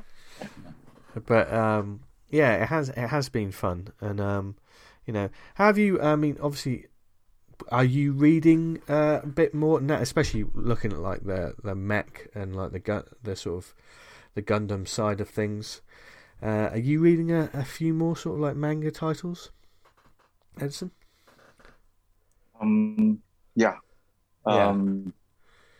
Actually, I do want to recommend you guys about martial arts manga that I came across a while ago, and it's called Teppu, Teppu. You can Google it. Teppu. Okay. It's about mixed martial arts. Yeah, and it's literally mixed martial arts. And this one thing that I really like about manga and the artists, that you can tell how much research and passion they have for a particular topic. So in this story, about mixed martial arts, right? It's about this girl who is super talented at everything, and the interesting part is she's an antagonist in the story, and she's very talented at everything, and she doesn't try because everything she excels at. But she meets another girl in school that is super good at mixed martial arts, and she fails to win her in a street fight. And she kind of gets intrigued to learn mixed martial arts, and she starts to put in effort to try and get better and things like that. And over time, she gets better and better. And the main thing about this manga that is so cool is the way they draw the mixed martial art moves, like the arm bars, the shoulder locks, the takedowns, and everything. It's almost like an instruction manual, the way the guy draws it. Yeah. Yeah, I mean you can Google some of the images and Wow, yeah. it's the all the small movements, the small speed lines in the legs and the hands and the feet and things like that. It's just really it's quite amazing, and it is really just a comic about mixed martial arts. Yeah. It's nothing complicated. Yeah. And I think why it might be not look seen straight away is because as I was seeing, like when I'm looking at like this Google search, it's sports. It's under the sort of sports genre because it's mixed martial arts. Exactly. But because it's that, like the way they've done the way they're doing the fighting, and you can totally like, there's just a panel. If you just Google it, Tebu manga, there's just a panel of someone kicking someone, and the shin is hitting the side of her body, and the side of her body is slightly crumpling as it's happening. It's like, which is you need to feel the hit. So this looks great. Yeah, I like the look of this. Yeah. Oh wow! And it's not only about the violence. It's not only about the strikes. Like the punches and the kicks. So this one has a lot of grappling and submissions. Okay. And things that are super hard to draw. And two human bodies are. I mean, doing grappling, crazy. Yeah, that's going to be really tough because there's not a lot of movement, is there? It's kind of you're kind of like trying to get a lock on, or you're trying to move into position. It's not like you're throwing arms and legs around. So interesting. I have to have a look into that one. See how that artist does it. Yeah. Wow. Yeah, I mean it's not on Shonen Jump, so you have to look for it other ways that I won't mention. But I mean, there's a lot of this stuff like scenes with manga you just take to the 7 Seas because there's a lot of fan translations. That's possible to find. I mean, we're in the golden age now of it all. Basically, you just can Google a title and then it'll more likely be on a website somewhere that's like it's got a fan translation. I mean, that's how I come across that woman because I couldn't get a copy of it for love nor money. Yeah. But there you go. I just for our Zoom chat, I just dropped a picture of a knee to the face that I felt in from your house in the Zoom chat. Just from this book. Who did that, Joe? What, knee me in the face? Yeah. Yeah. Didn't make her a cup of tea. Actually, it's probably my round. Actually, that's fair play. Oh yeah, that's nice. Yeah. Well, always head stuck on the knee. Yeah. On the page. Yeah. I mean, you can feel that. Yeah. Christ. Yeah. I'll put that in. It goes along. It's one of the tropes where a very young, talented character just completely overpowers an adult. Right. Okay. Yeah, but there's also like a real emphasis, as well as all the action. What I like about seeing this art is there's also an emphasis to detail. Do you know what I mean? Because this is something where you have to draw the feet. You can't skimp out. There's a panel, and we'll put all these panels in like the Facebook groups and the Slack and everything like that, so people can see. But there's another panel I can see where there's a foot about to connect with someone's face, and you can see the entire tread of the trainer. This is something, fantastic. And I've just put that in the group as well. But that's something where a lot of people, that would have just all been speed lines. There wouldn't be any... The point of impact in that first one, mate, it looks like a nuclear strike's gone off. That's the good bit. And they positioned it so well in that panel. It's what is exactly your eye looks to. Isn't it? It's one of the things, I think we mentioned this on the previous show as well, but like Scott McCloud says, it's even understanding comics or the sequential art one about how a lot of manga artists, when an object's at a distance, it's quite plain, but when it's very close up, it's kind of hyper detailed and real. Yeah. So you can kind of get a real, oh fuck me, that's what it looks like. There's a texture to it, and it's very interesting. Yeah, it's good. Oh wow, plenty of amazing comics there. We've got even more to add to our wish lists. I definitely need to find some sort of adaptation of that one, man. That one looks great. But yes, I knew this guy. What I love about these sort of manga chats is we give them a sort of like a banner of what we're going to talk about, mech and martial arts, but it ends up being a discussion about the genre in general, doesn't it? And just about the medium, which I love, and this week about storytelling. A lot of it has been about storytelling and just like the effortless way that these comics are doing it. We hope you lot at home are dipping your toes into the comics as much as we are. I mean, some members of the group have been recommended stuff they've enjoyed, and I bought a lot of what's been recommended. Yeah, actually. please continue to do that because I want to read more. Yeah, there's a manga channel on the Slack now, which is there's loads of stuff pops up in there. Yeah, it's good. Yeah. So so thank you for joining us to talk about mech and martial arts and everything in between, Edison. And it was worth it just to find out that he's got a new comic on the way. New mech comic. There we go. You're gonna kickstart that, Edison? Are you or? Yeah, definitely. Yeah, cool. Yeah. Excellent. I'm sticking with that for now. Yeah. It seems to be working for you, man. Isn't it? Yeah. But in the meantime, there'll probably be about 200 issues of No Brainer coming out by the end of the year. I mean, we joke about it, but your work rate is you just top notch. Yeah, it's just really good. Keep trying to leave Kickstarter, and you and a couple of other people are the people who bring me back. Yeah, I've got a new one. Oh. I'll never leave. I'll never leave now. Yeah. Thanks. Yeah. But I'm dying to get back on Snake Claws though. Yeah. Oh, amazing. That's a amazing. Yeah. Well, you will be welcome back to talk about that when that launches again. Yes. But until then, we've got some more recommendations for you lovely people at the end. But before then, we've got a few shout outs this week and a bit of competition talk, haven't we? Can we do the competition? Because I can do it live on air then. Yes. Right. So unfortunately the sock is being cleaned at the moment. It's in desperate need. Oh. Yeah. So I've done it where I've folded up bits of paper. You should be able to hear this on the mic. Can you hear this? I can. Yes. That's me mixing them up, and I'm going to pick one at random from the pile now.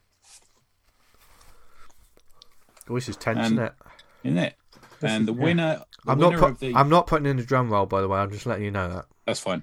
The winner of the martial law hardback that's kindly donated to us by Mr. Pat Mills is Gary Hill. Well done, Gary. Hey, well done, Gary. The correct answer was hammer and nails. They were DS Asquith's weapons of choice. And he got that right. In fact, I think he was the first one to come through, actually. But yeah, not the reason he won, but he got picked out fairly. And well done, Gary.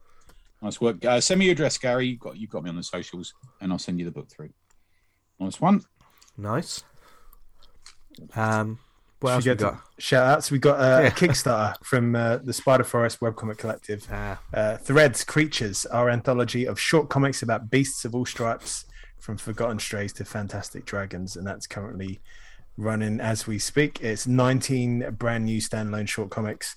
They're a fair old chunk, these books, if you think the thickness of like the old Yellow Pages. Fuck me, that's an old reference. But like they're big old books, so go and check them out. That's running. It's just gone about halfway over its total. It's got another 18 days to run when you listen to this. So Threads Creatures from the Spider Forest webcomic collective. Nice. I got a couple. So thanks for coming to the Drink and Draw, everyone, on Friday. It was a good chuckle, actually, that one. Everyone was on form. The cat is now out of the bag. Eamon is now the editor of Drawn Under the Influence, DUI number 2, volume 2. It's still raising money for charity. If you're listening to this and you're on the Slack or you're on the Facebook group or stuff, have a look for Eamon's message. And he is accepting submissions. And there's also the opportunity to pair up between writers and artists and stuff like that.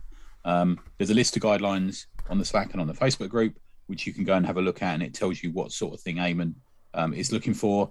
Good on him, man. Yeah, well done. Because I know it's not an easy task. There's quite a lot to do. Yeah. Yeah.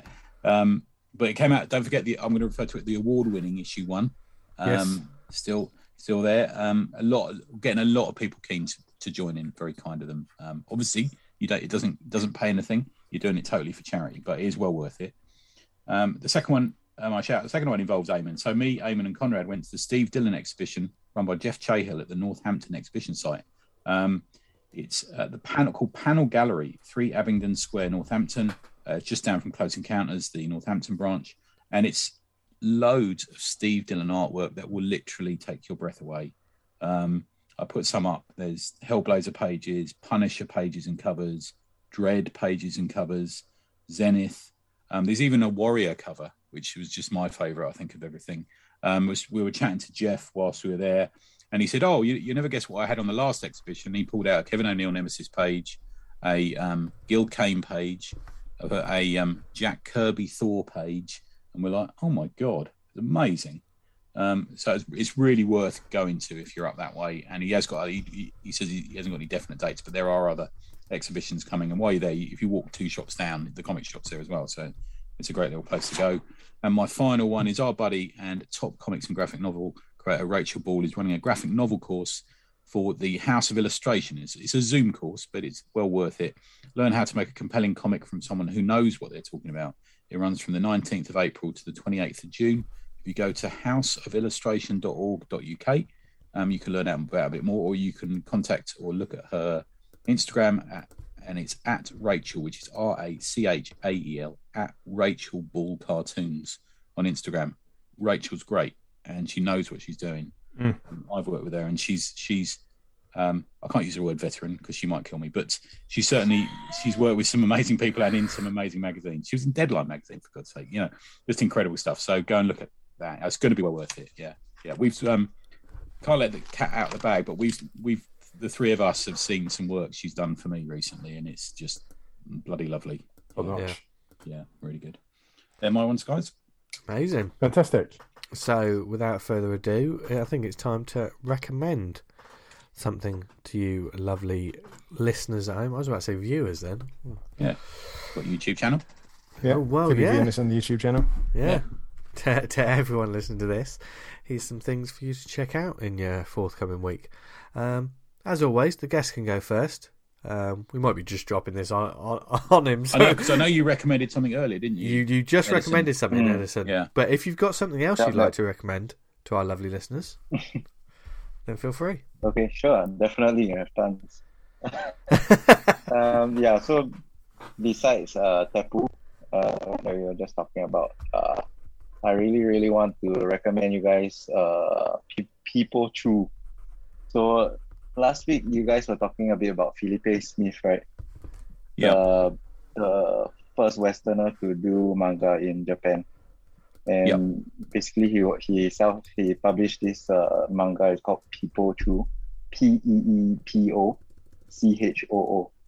and it's all in manga style, black and white and stuff like that, super exaggerated faces, and it is one of the most hilarious and crazy, and I don't even know how to describe it. It's super fun, and it's a very good take on the whole thing about how Westerners view Japan as like this place where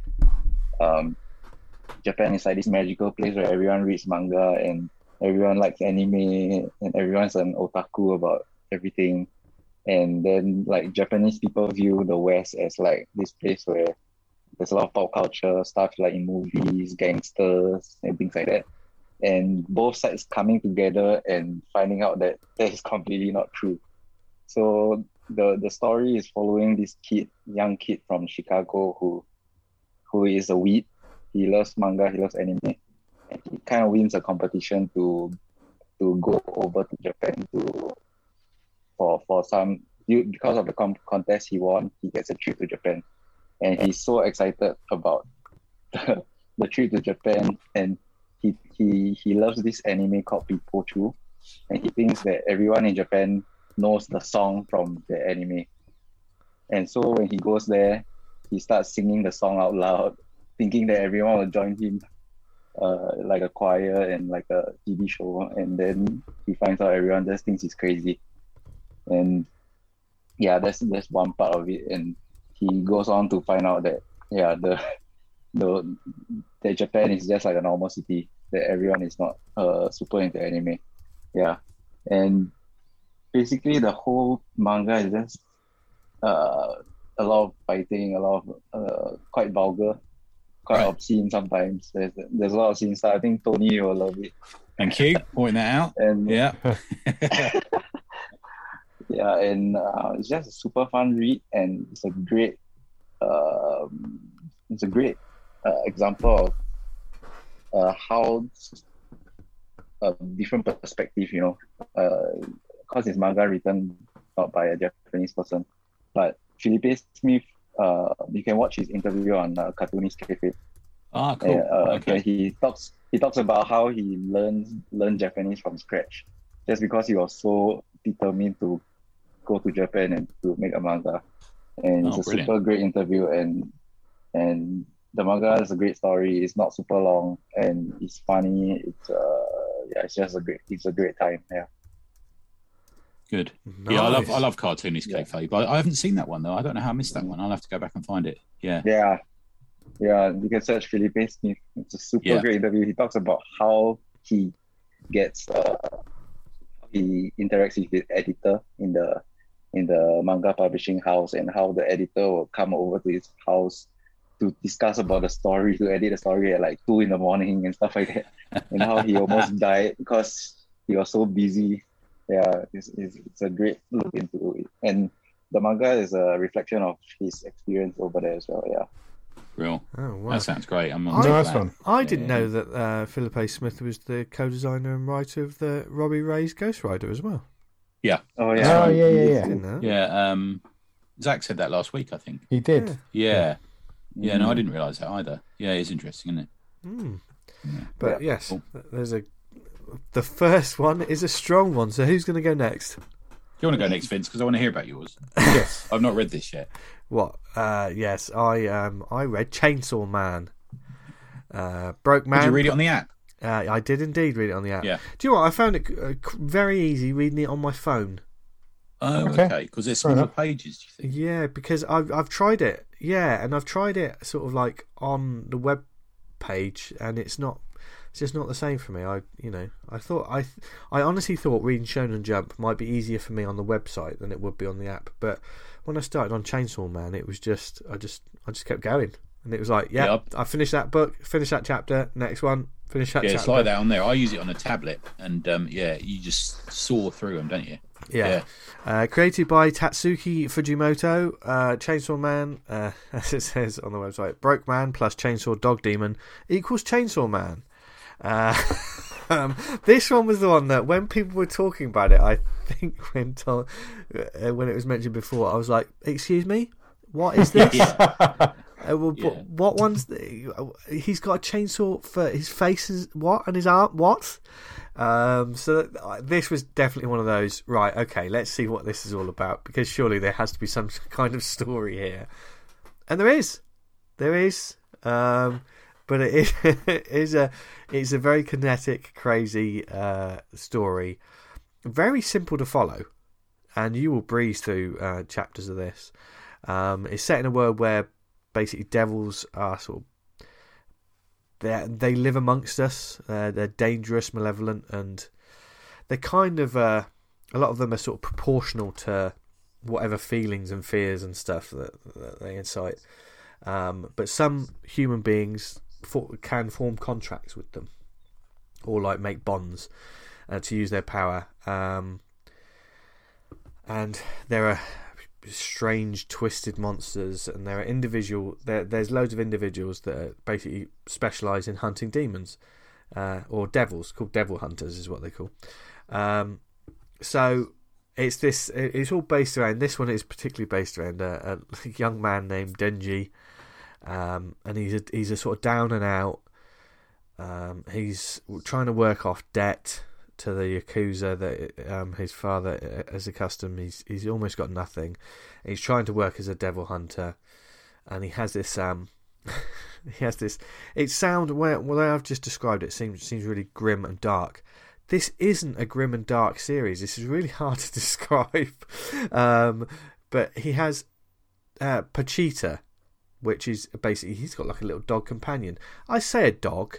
It looks like someone's drawn a face on a bread roll, and then that bread roll has a chainsaw sticking out from its nose. Oh, I've seen this. I know what you mean. That is fucking really weird. It's weird. Yeah. It's like, it's almost like he's living in a real world, and then there's a small animated thing that goes around with him. That's what it feels like.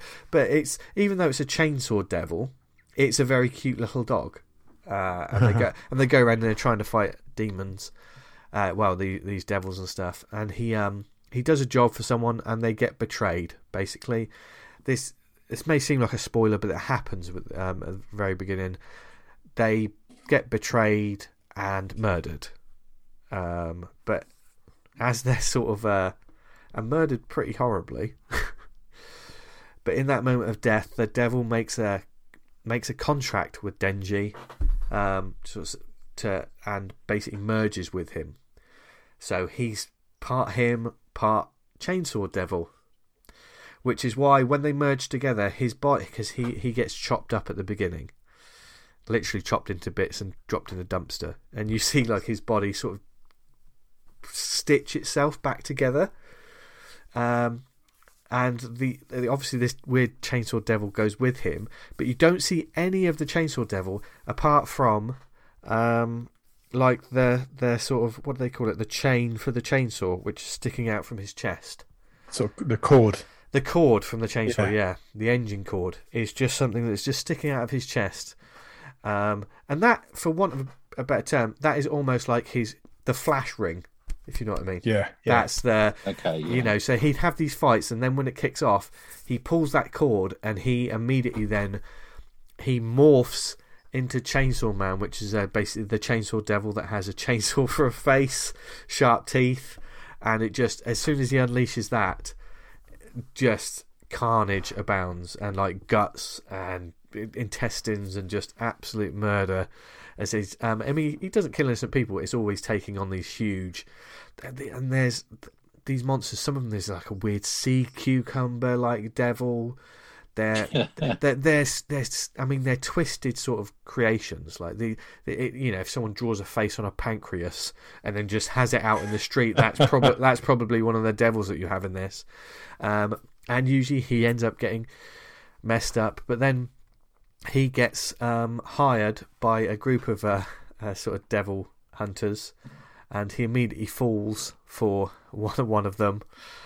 Who says, "Oh, you know, I think that they come along and they help him," and then she says, "You're going to work for me now. You're going to be my dog." She starts treating him like a dog, and it's so strange. But he's like, "Oh," and and then he has a partner who's also a devil herself, but she's like a blood demon. No, she's a blood fiend, because fiends are demons that take over dead bodies and bring them back to life. So there's lots of different things going on, right? So we've got this wonderful world. I'm having so much fun reading this because it's mental. Nuts. It's nuts. But also, no word of a lie, he spends like 3 or 4 issues of this really desperate to complete a mission, because if he completes the mission, he'll touch a pair of boobs. Well, I'd do that. There's no other way. There's no other way to say it. Like that'd be all the motivation I'd need. Yeah, I've been on that mission myself. Chapter 5 is literally called "A Way to Touch Some Boobs." Damn, I'm gonna have to cancel the name of my next comic. I mean,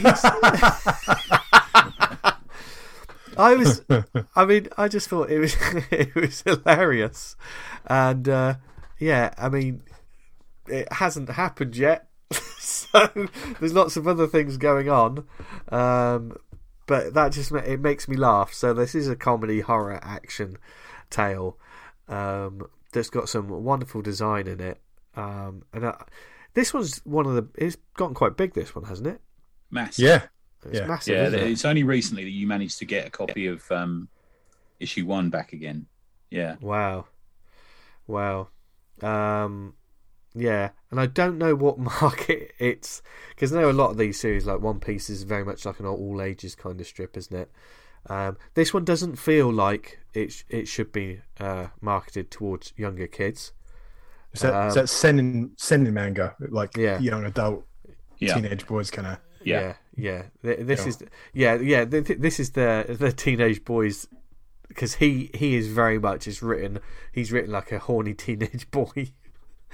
who came from that. They're just nothing. like us then. Yeah.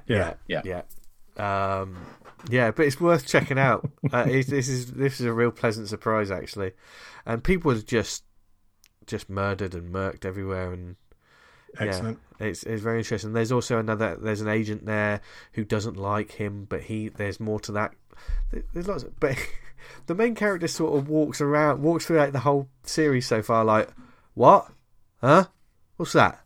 He seems like a complete dumbass. Who's just caught up, definitely like us. yeah, caught up in this world. And there's actually just a page where, and I showed it to the guys earlier. He's just, it's a wonderful sort of detailed landscape, like a scene of him. He's crouched down with his head in his hands, and he's just saying, "I just want to touch some boobs." And I was reading it, going, "What?" Have they got a camera on me or something? Yeah, they're just adding demons to your life, Tony. That's what this is. Yeah, exactly. Yeah. But yeah, Chainsaw Man, I'm a fan. I know it's been. That's good, man. I need to get on that. Yeah. I know it was mentioned a while, even before the manga month. I think Tom told us he spoke about it back in the day. But I've read a little bit of it because Tom was saying Tom got me to get the app, didn't he? So he was saying this is one of the ones you should look at. Yeah, and it is just it's got that great sort of because that as soon as he pulls the cord, the demon comes out. It's cool, and the designs just really cool. I just really like it. So. Yeah, Chainsaw Man, worth checking out. Definitely worth checking out, and that's my one. Tom got shares in fucking Shonen Manga. I think he has. I can't get through to his penthouse at the moment, so we'll have to ask him. Okay, who's going next? Shall I go next? Yeah, go for it, too. No, you go. Sure? Okay. Yeah. Well, you've kind of already kind of covered the one I'm going to talk about. The excellent Never Iron Anything. Thank you, mate. Did with Eamon, and that's Onward Towards Our Noble Deaths, which is Shigeru Mizuki. Yeah. And it details his time in the Second World War, where he's serving in the Japanese army on the Pacific Island, one of the New Guinea, New England or something. New Britain, is it called? I think. Yeah. What's it called again? Got the book right in front of me here. New Britain. On the Papua New Guinea archipelago. I can never say that fucking word. Archipelago, that's the one. Yeah. And it details his time as a soldier, and then a fictionalized sort of version of. But God, any illusions you have about the kind of the glory and honor of war and all that kind of nonsense is soon put to rest by reading this title, which is just an absolute misery. Why would you want to be over there? And it's kind of like a focus on these guys' lives, and they're all over there and not really want to be. And there's a metaphor at the beginning where there's the whorehouse that's basically rocked up, and there's I think it's only like one woman or a couple of women that have got to service all these 70 blokes.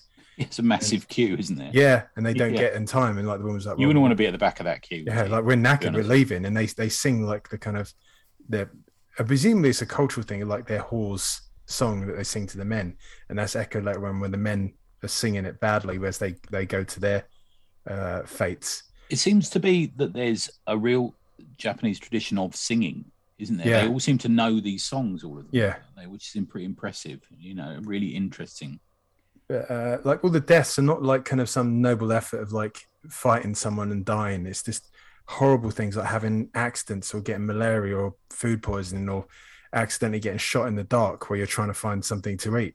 And a lot of the time these guys is spent trying to find food and trying to just make the best of a bad situation, which is just horrible. I think I told the story. I'm not sure if it was on this or was it at the Drinker Draw, but when they're crossing the river on this small pontoon and there's the cable above them and they're kind of getting from one side to the other, and they talk about crocodiles. It would be crocodiles, wouldn't it?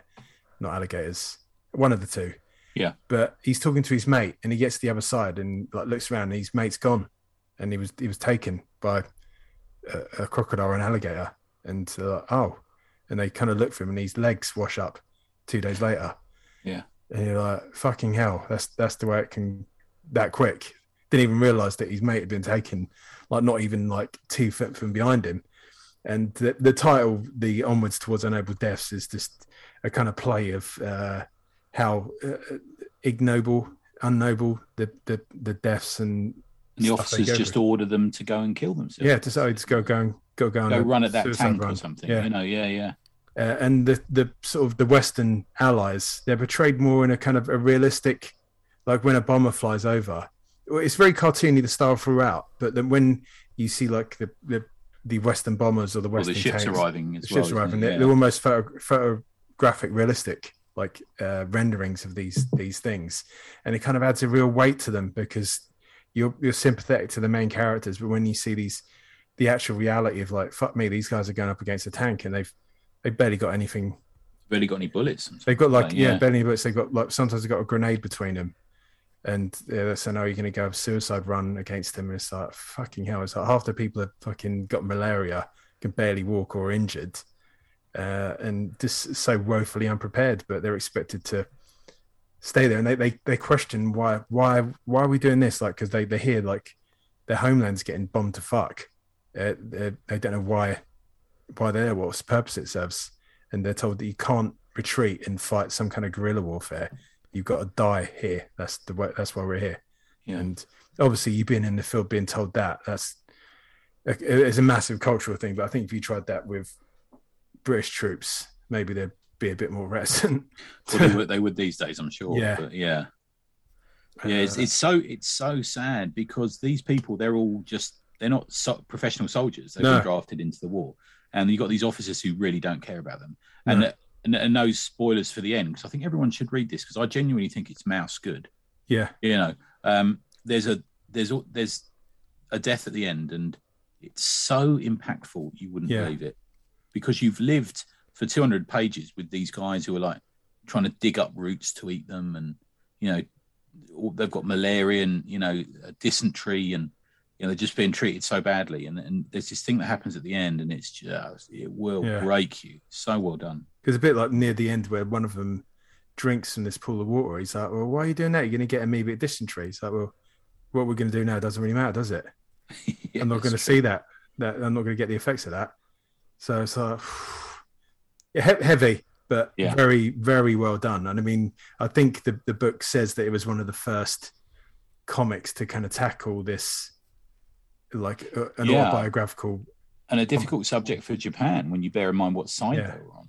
Yes. I mean, culturally, I think from reading, it took a long time to get over that, as it would any nation state. I mean, look at America, and we're getting way heavy here. I mean, America and Vietnam, they're still kind of still can't deal with it, can they? Yeah. And if you double that, because you've got the impact of them, siding with Nazi Germany and fighting these, often quite nasty wars, but you've also got the double down of Hiroshima and Nagasaki, and the just awful treatment, and then them basically being under the thumb of the American GIs, stuff. Yeah, and I can't imagine that fucking went very well. Yeah, I mean, post-war Japan, we talked about a bit with Helen, didn't we? Is just an incredible period for some just amazing manga. You just wouldn't believe it.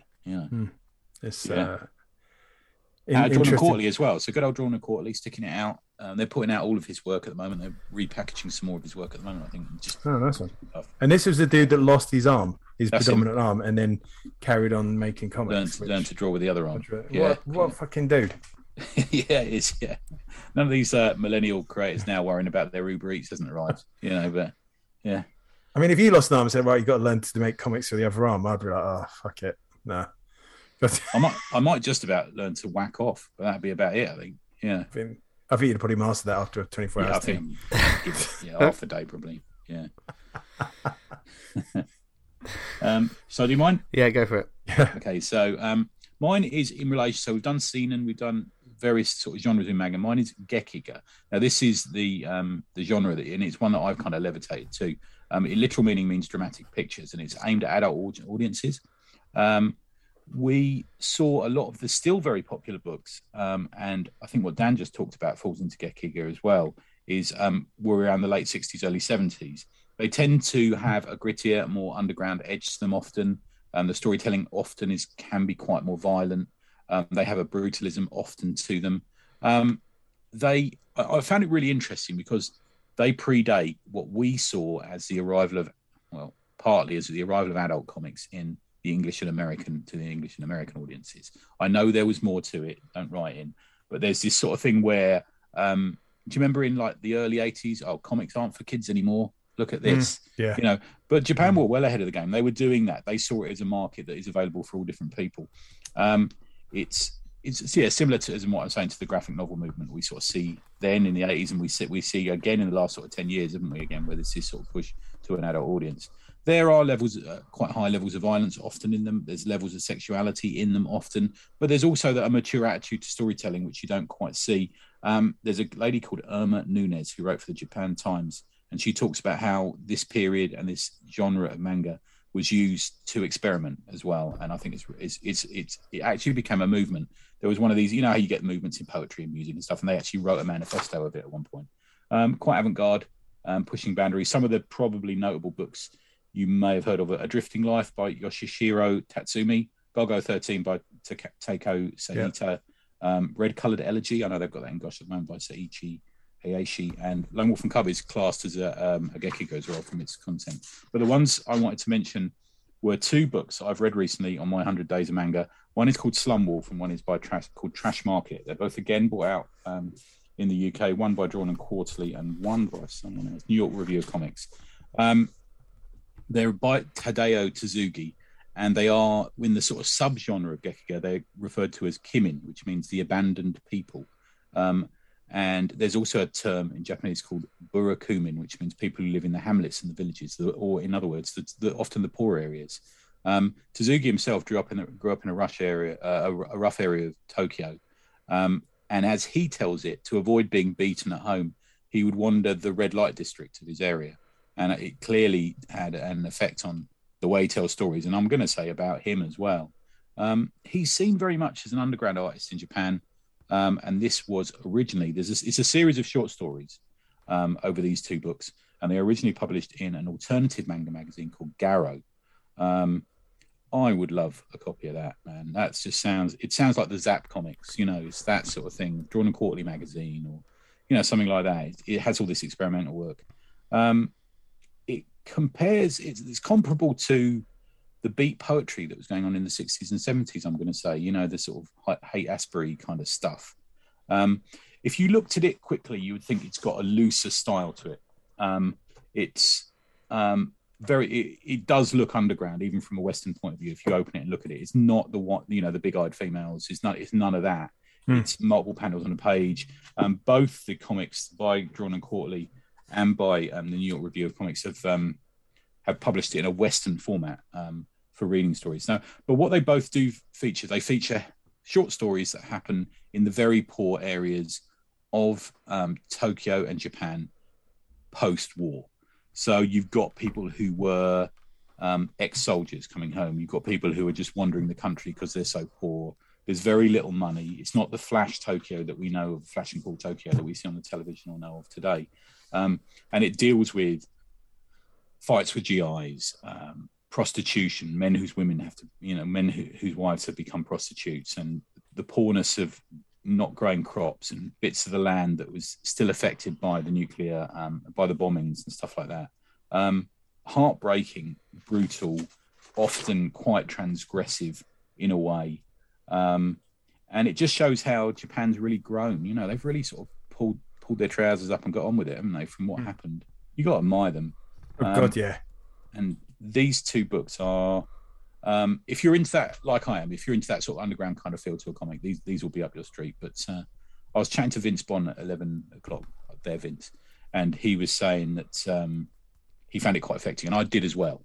It's quite an impactful book. It's not a book you would sit and read it all, because you might suffer from severe depression after reading all these horrible. Vagabond Plane is one of the stories, and about a man, and he travels from town to town, ending up in fights, and he's this sort of super tough guy, and he's got this thing about just beating up GIs, and he just lives for violence. And the death of Ryoichi Agoshi, which is a really interesting one. And it's how they all used to live. There's a historical content to it as well, but it's just brutal beat poetry of a comic. Actually, absolutely brilliant. Yeah, that's my one. So it's Slum Wolf and Trash Market, both of them by Tadao Tsuzuki. Nice one. There you go. Plenty of different kinds of comics for you this week from all genres, it seems. That's part of the joy of this show. So we'll add to your wish list and make you hate us, but in the best kind of way. And we hope you have enjoyed this week's jaunt and chat into the comic realm. If there's anything you want us to talk about in upcoming shows, or what you want us to talk about for our manga musings next week, then you can email us awesomecomicspod@gmail.com. Follow us on Twitter @theawesomepod, where we'll be putting shout outs, asking questions, etc. etc. If you do the Book of Faces, go to facebook.com/awesomecomicspodcast. Join the community group Awesome Comics Talk on Facebook. There's also the Slack channel, the Awesome Comics Podcast Slack channel. Get in touch with us to join us there. There's a great group of people and lots of different chats and all kinds going on that website. On that, it's not a website, is it? What do they call it? It is a website, and there's an app, and there's all kinds. Isn't Yeah. it? It's Yeah. I'm not sure how you class it, actually. Yeah. I don't know. But it is classy. Yeah. Much like our website, awesomecomics.podbean.com. And if you listen to this episode on any other sort of network, I mean, if you listen to us on Apple, then please subscribe and leave a review and get the word out about this show and everything we talk about. If you listen to us on other networks like Spotify, Amazon, Stitcher, Podnose, Podknife, what other networks are we on, Tony? There's the other network, Pod Sonia the Marvelous. There's an inside joke between the hosts there. I'm going to find her. That sounded a little bit scary, Tony. But thank you again to Edison Neo for joining us, coming back and joining us, man. Cheers, dude. Cheers, man. We really Yeah, Thank big you. fans. Thank you. Yeah, when you're earning big money and driving around in a limo at the at San Diego, remember us, yeah. That's all we ask. Yeah. Yeah. Well, hopefully we may actually see you soon in the near future. Yes, but we won't that'd be say fantastic. we won't Yeah. we won't say anything about that Yeah. on the air. We'll When you're here, we'll give you a hotel out though. That's, Oh yeah. Ooh, I'll take you up on that.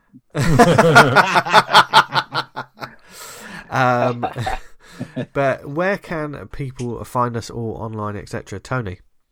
Patreon.com/Tribute Press. Something quite surprising coming this week.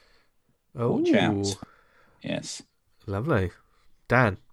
You can find me on Twitter at Vanguard Comic, and you can read Vanguard at vanguardcomic.com. Nice. You can find me on social media at Jester Diablo and our wonderful, magnificent guest, Edison Neo. Where can they find you and your Patreon and your social media, etc.? Before I get to that, I do have a small announcement. Oh, okay. Yeah, so basically, in a strange turn of events, I lost my job recently. Oh, I saw that you announced it on And- Patreon, didn't you? Yeah. Yeah, I did a post on there about my Patreon, and I am, funnily enough, I am now a full-time cartoonist, Oh, wow. a full-time comic artist. Yeah. Awesome. So, yeah. So you guys were mentioning about my work rate about comics, right? It's just gonna get more. Go up more, yeah. Yeah, so basically, I'm kind of concentrating on my comics for now. And yeah, so the support on Patreon will be a great help. My Patreon is on patreon.com/neocomicart. And basically everything Neo Comic Art, you can find it online, Instagram, Twitter, my website. Everything is Neo Comic Art. Yeah, so you can just Google that actually. Yeah. Nice. So, and you post regularly as well on any support will be great. Yeah, on Instagram. Yes, you I like do. when you're doing your sketches for your Kickstarters and stuff. You always like posting those and stuff. So Yeah. and your sketches are great. Yeah, I'm lucky enough to have a couple. Yeah, I've got one in front of me here, actually. Yeah. Awesome. Good stuff, man. Thanks. Yeah. So on Patreon, it will be stuff like the thought process behind these sketches. I go through each one of them. There's the process of the pages, the scripts, and the thought process as well, and how the dialogue changes drastically, and things like that, and a lot of behind the scenes stuff, basically. Yeah. Oh, wow. Well, anyone if you listen to this show, you love the insider stuff and finding out how comics are made. So get on that. Yeah, and you're also on the Slack if anyone's got any questions for you about anything. Yeah, get on there and have a chat. Yep. Yeah. So go forth, people. Subscribe to his Patreon. Get his comics. Yeah. I mean, if anything, you'll be first to know when the Kickstarters are coming out, and you definitely want to get on them. Trust me. Yeah. And yes, Very thank prompt you. as well, man. Oh, yeah. Got to be complimented for your promptness. So sometimes I think it's ended and it arrives like a couple of days later with your Kickstarters. They're very good, man. That's awesome. Yeah. Yeah. That's how you want it. Yeah. In fact, you won't even have to wait for the Kickstarter, because when I'm done with the comic as a patron in one of the tiers, you get the comic sent straight to you. That's So it. You do. you don't I even think have that's to what I'm on. bank. Yeah, wow. good stuff, man. There you go. Value for money. Our guests and this show, amazing. Yeah. So thank you very much for listening, everyone. Wherever you are in the world, we hope you're doing okay, happy, healthy, and just being safe out there, because it's a mad old world at the moment. But just keep reading comics, keep loving comics, and keep making them. Edison's going to be making them. I mean, he's probably been making them while we've been talking. He's going to make them while he's sleeping. I've just sent him some fan art. Yeah, that was awesome. Saw that. So, yeah, you go forth and read loads of comics and make loads of comics. And from Dan, Tony, Edison, and myself, have a brilliant week. And come on, I've been off a week, so come on. I know you've been practicing this. This would be good. What should they do, guys? What do you mean? Stay awesome. Stay awesome. Not Very so good. great, Vince. Well, you know. I guess it's back to normal then. Bye, everyone. Bye. See you later.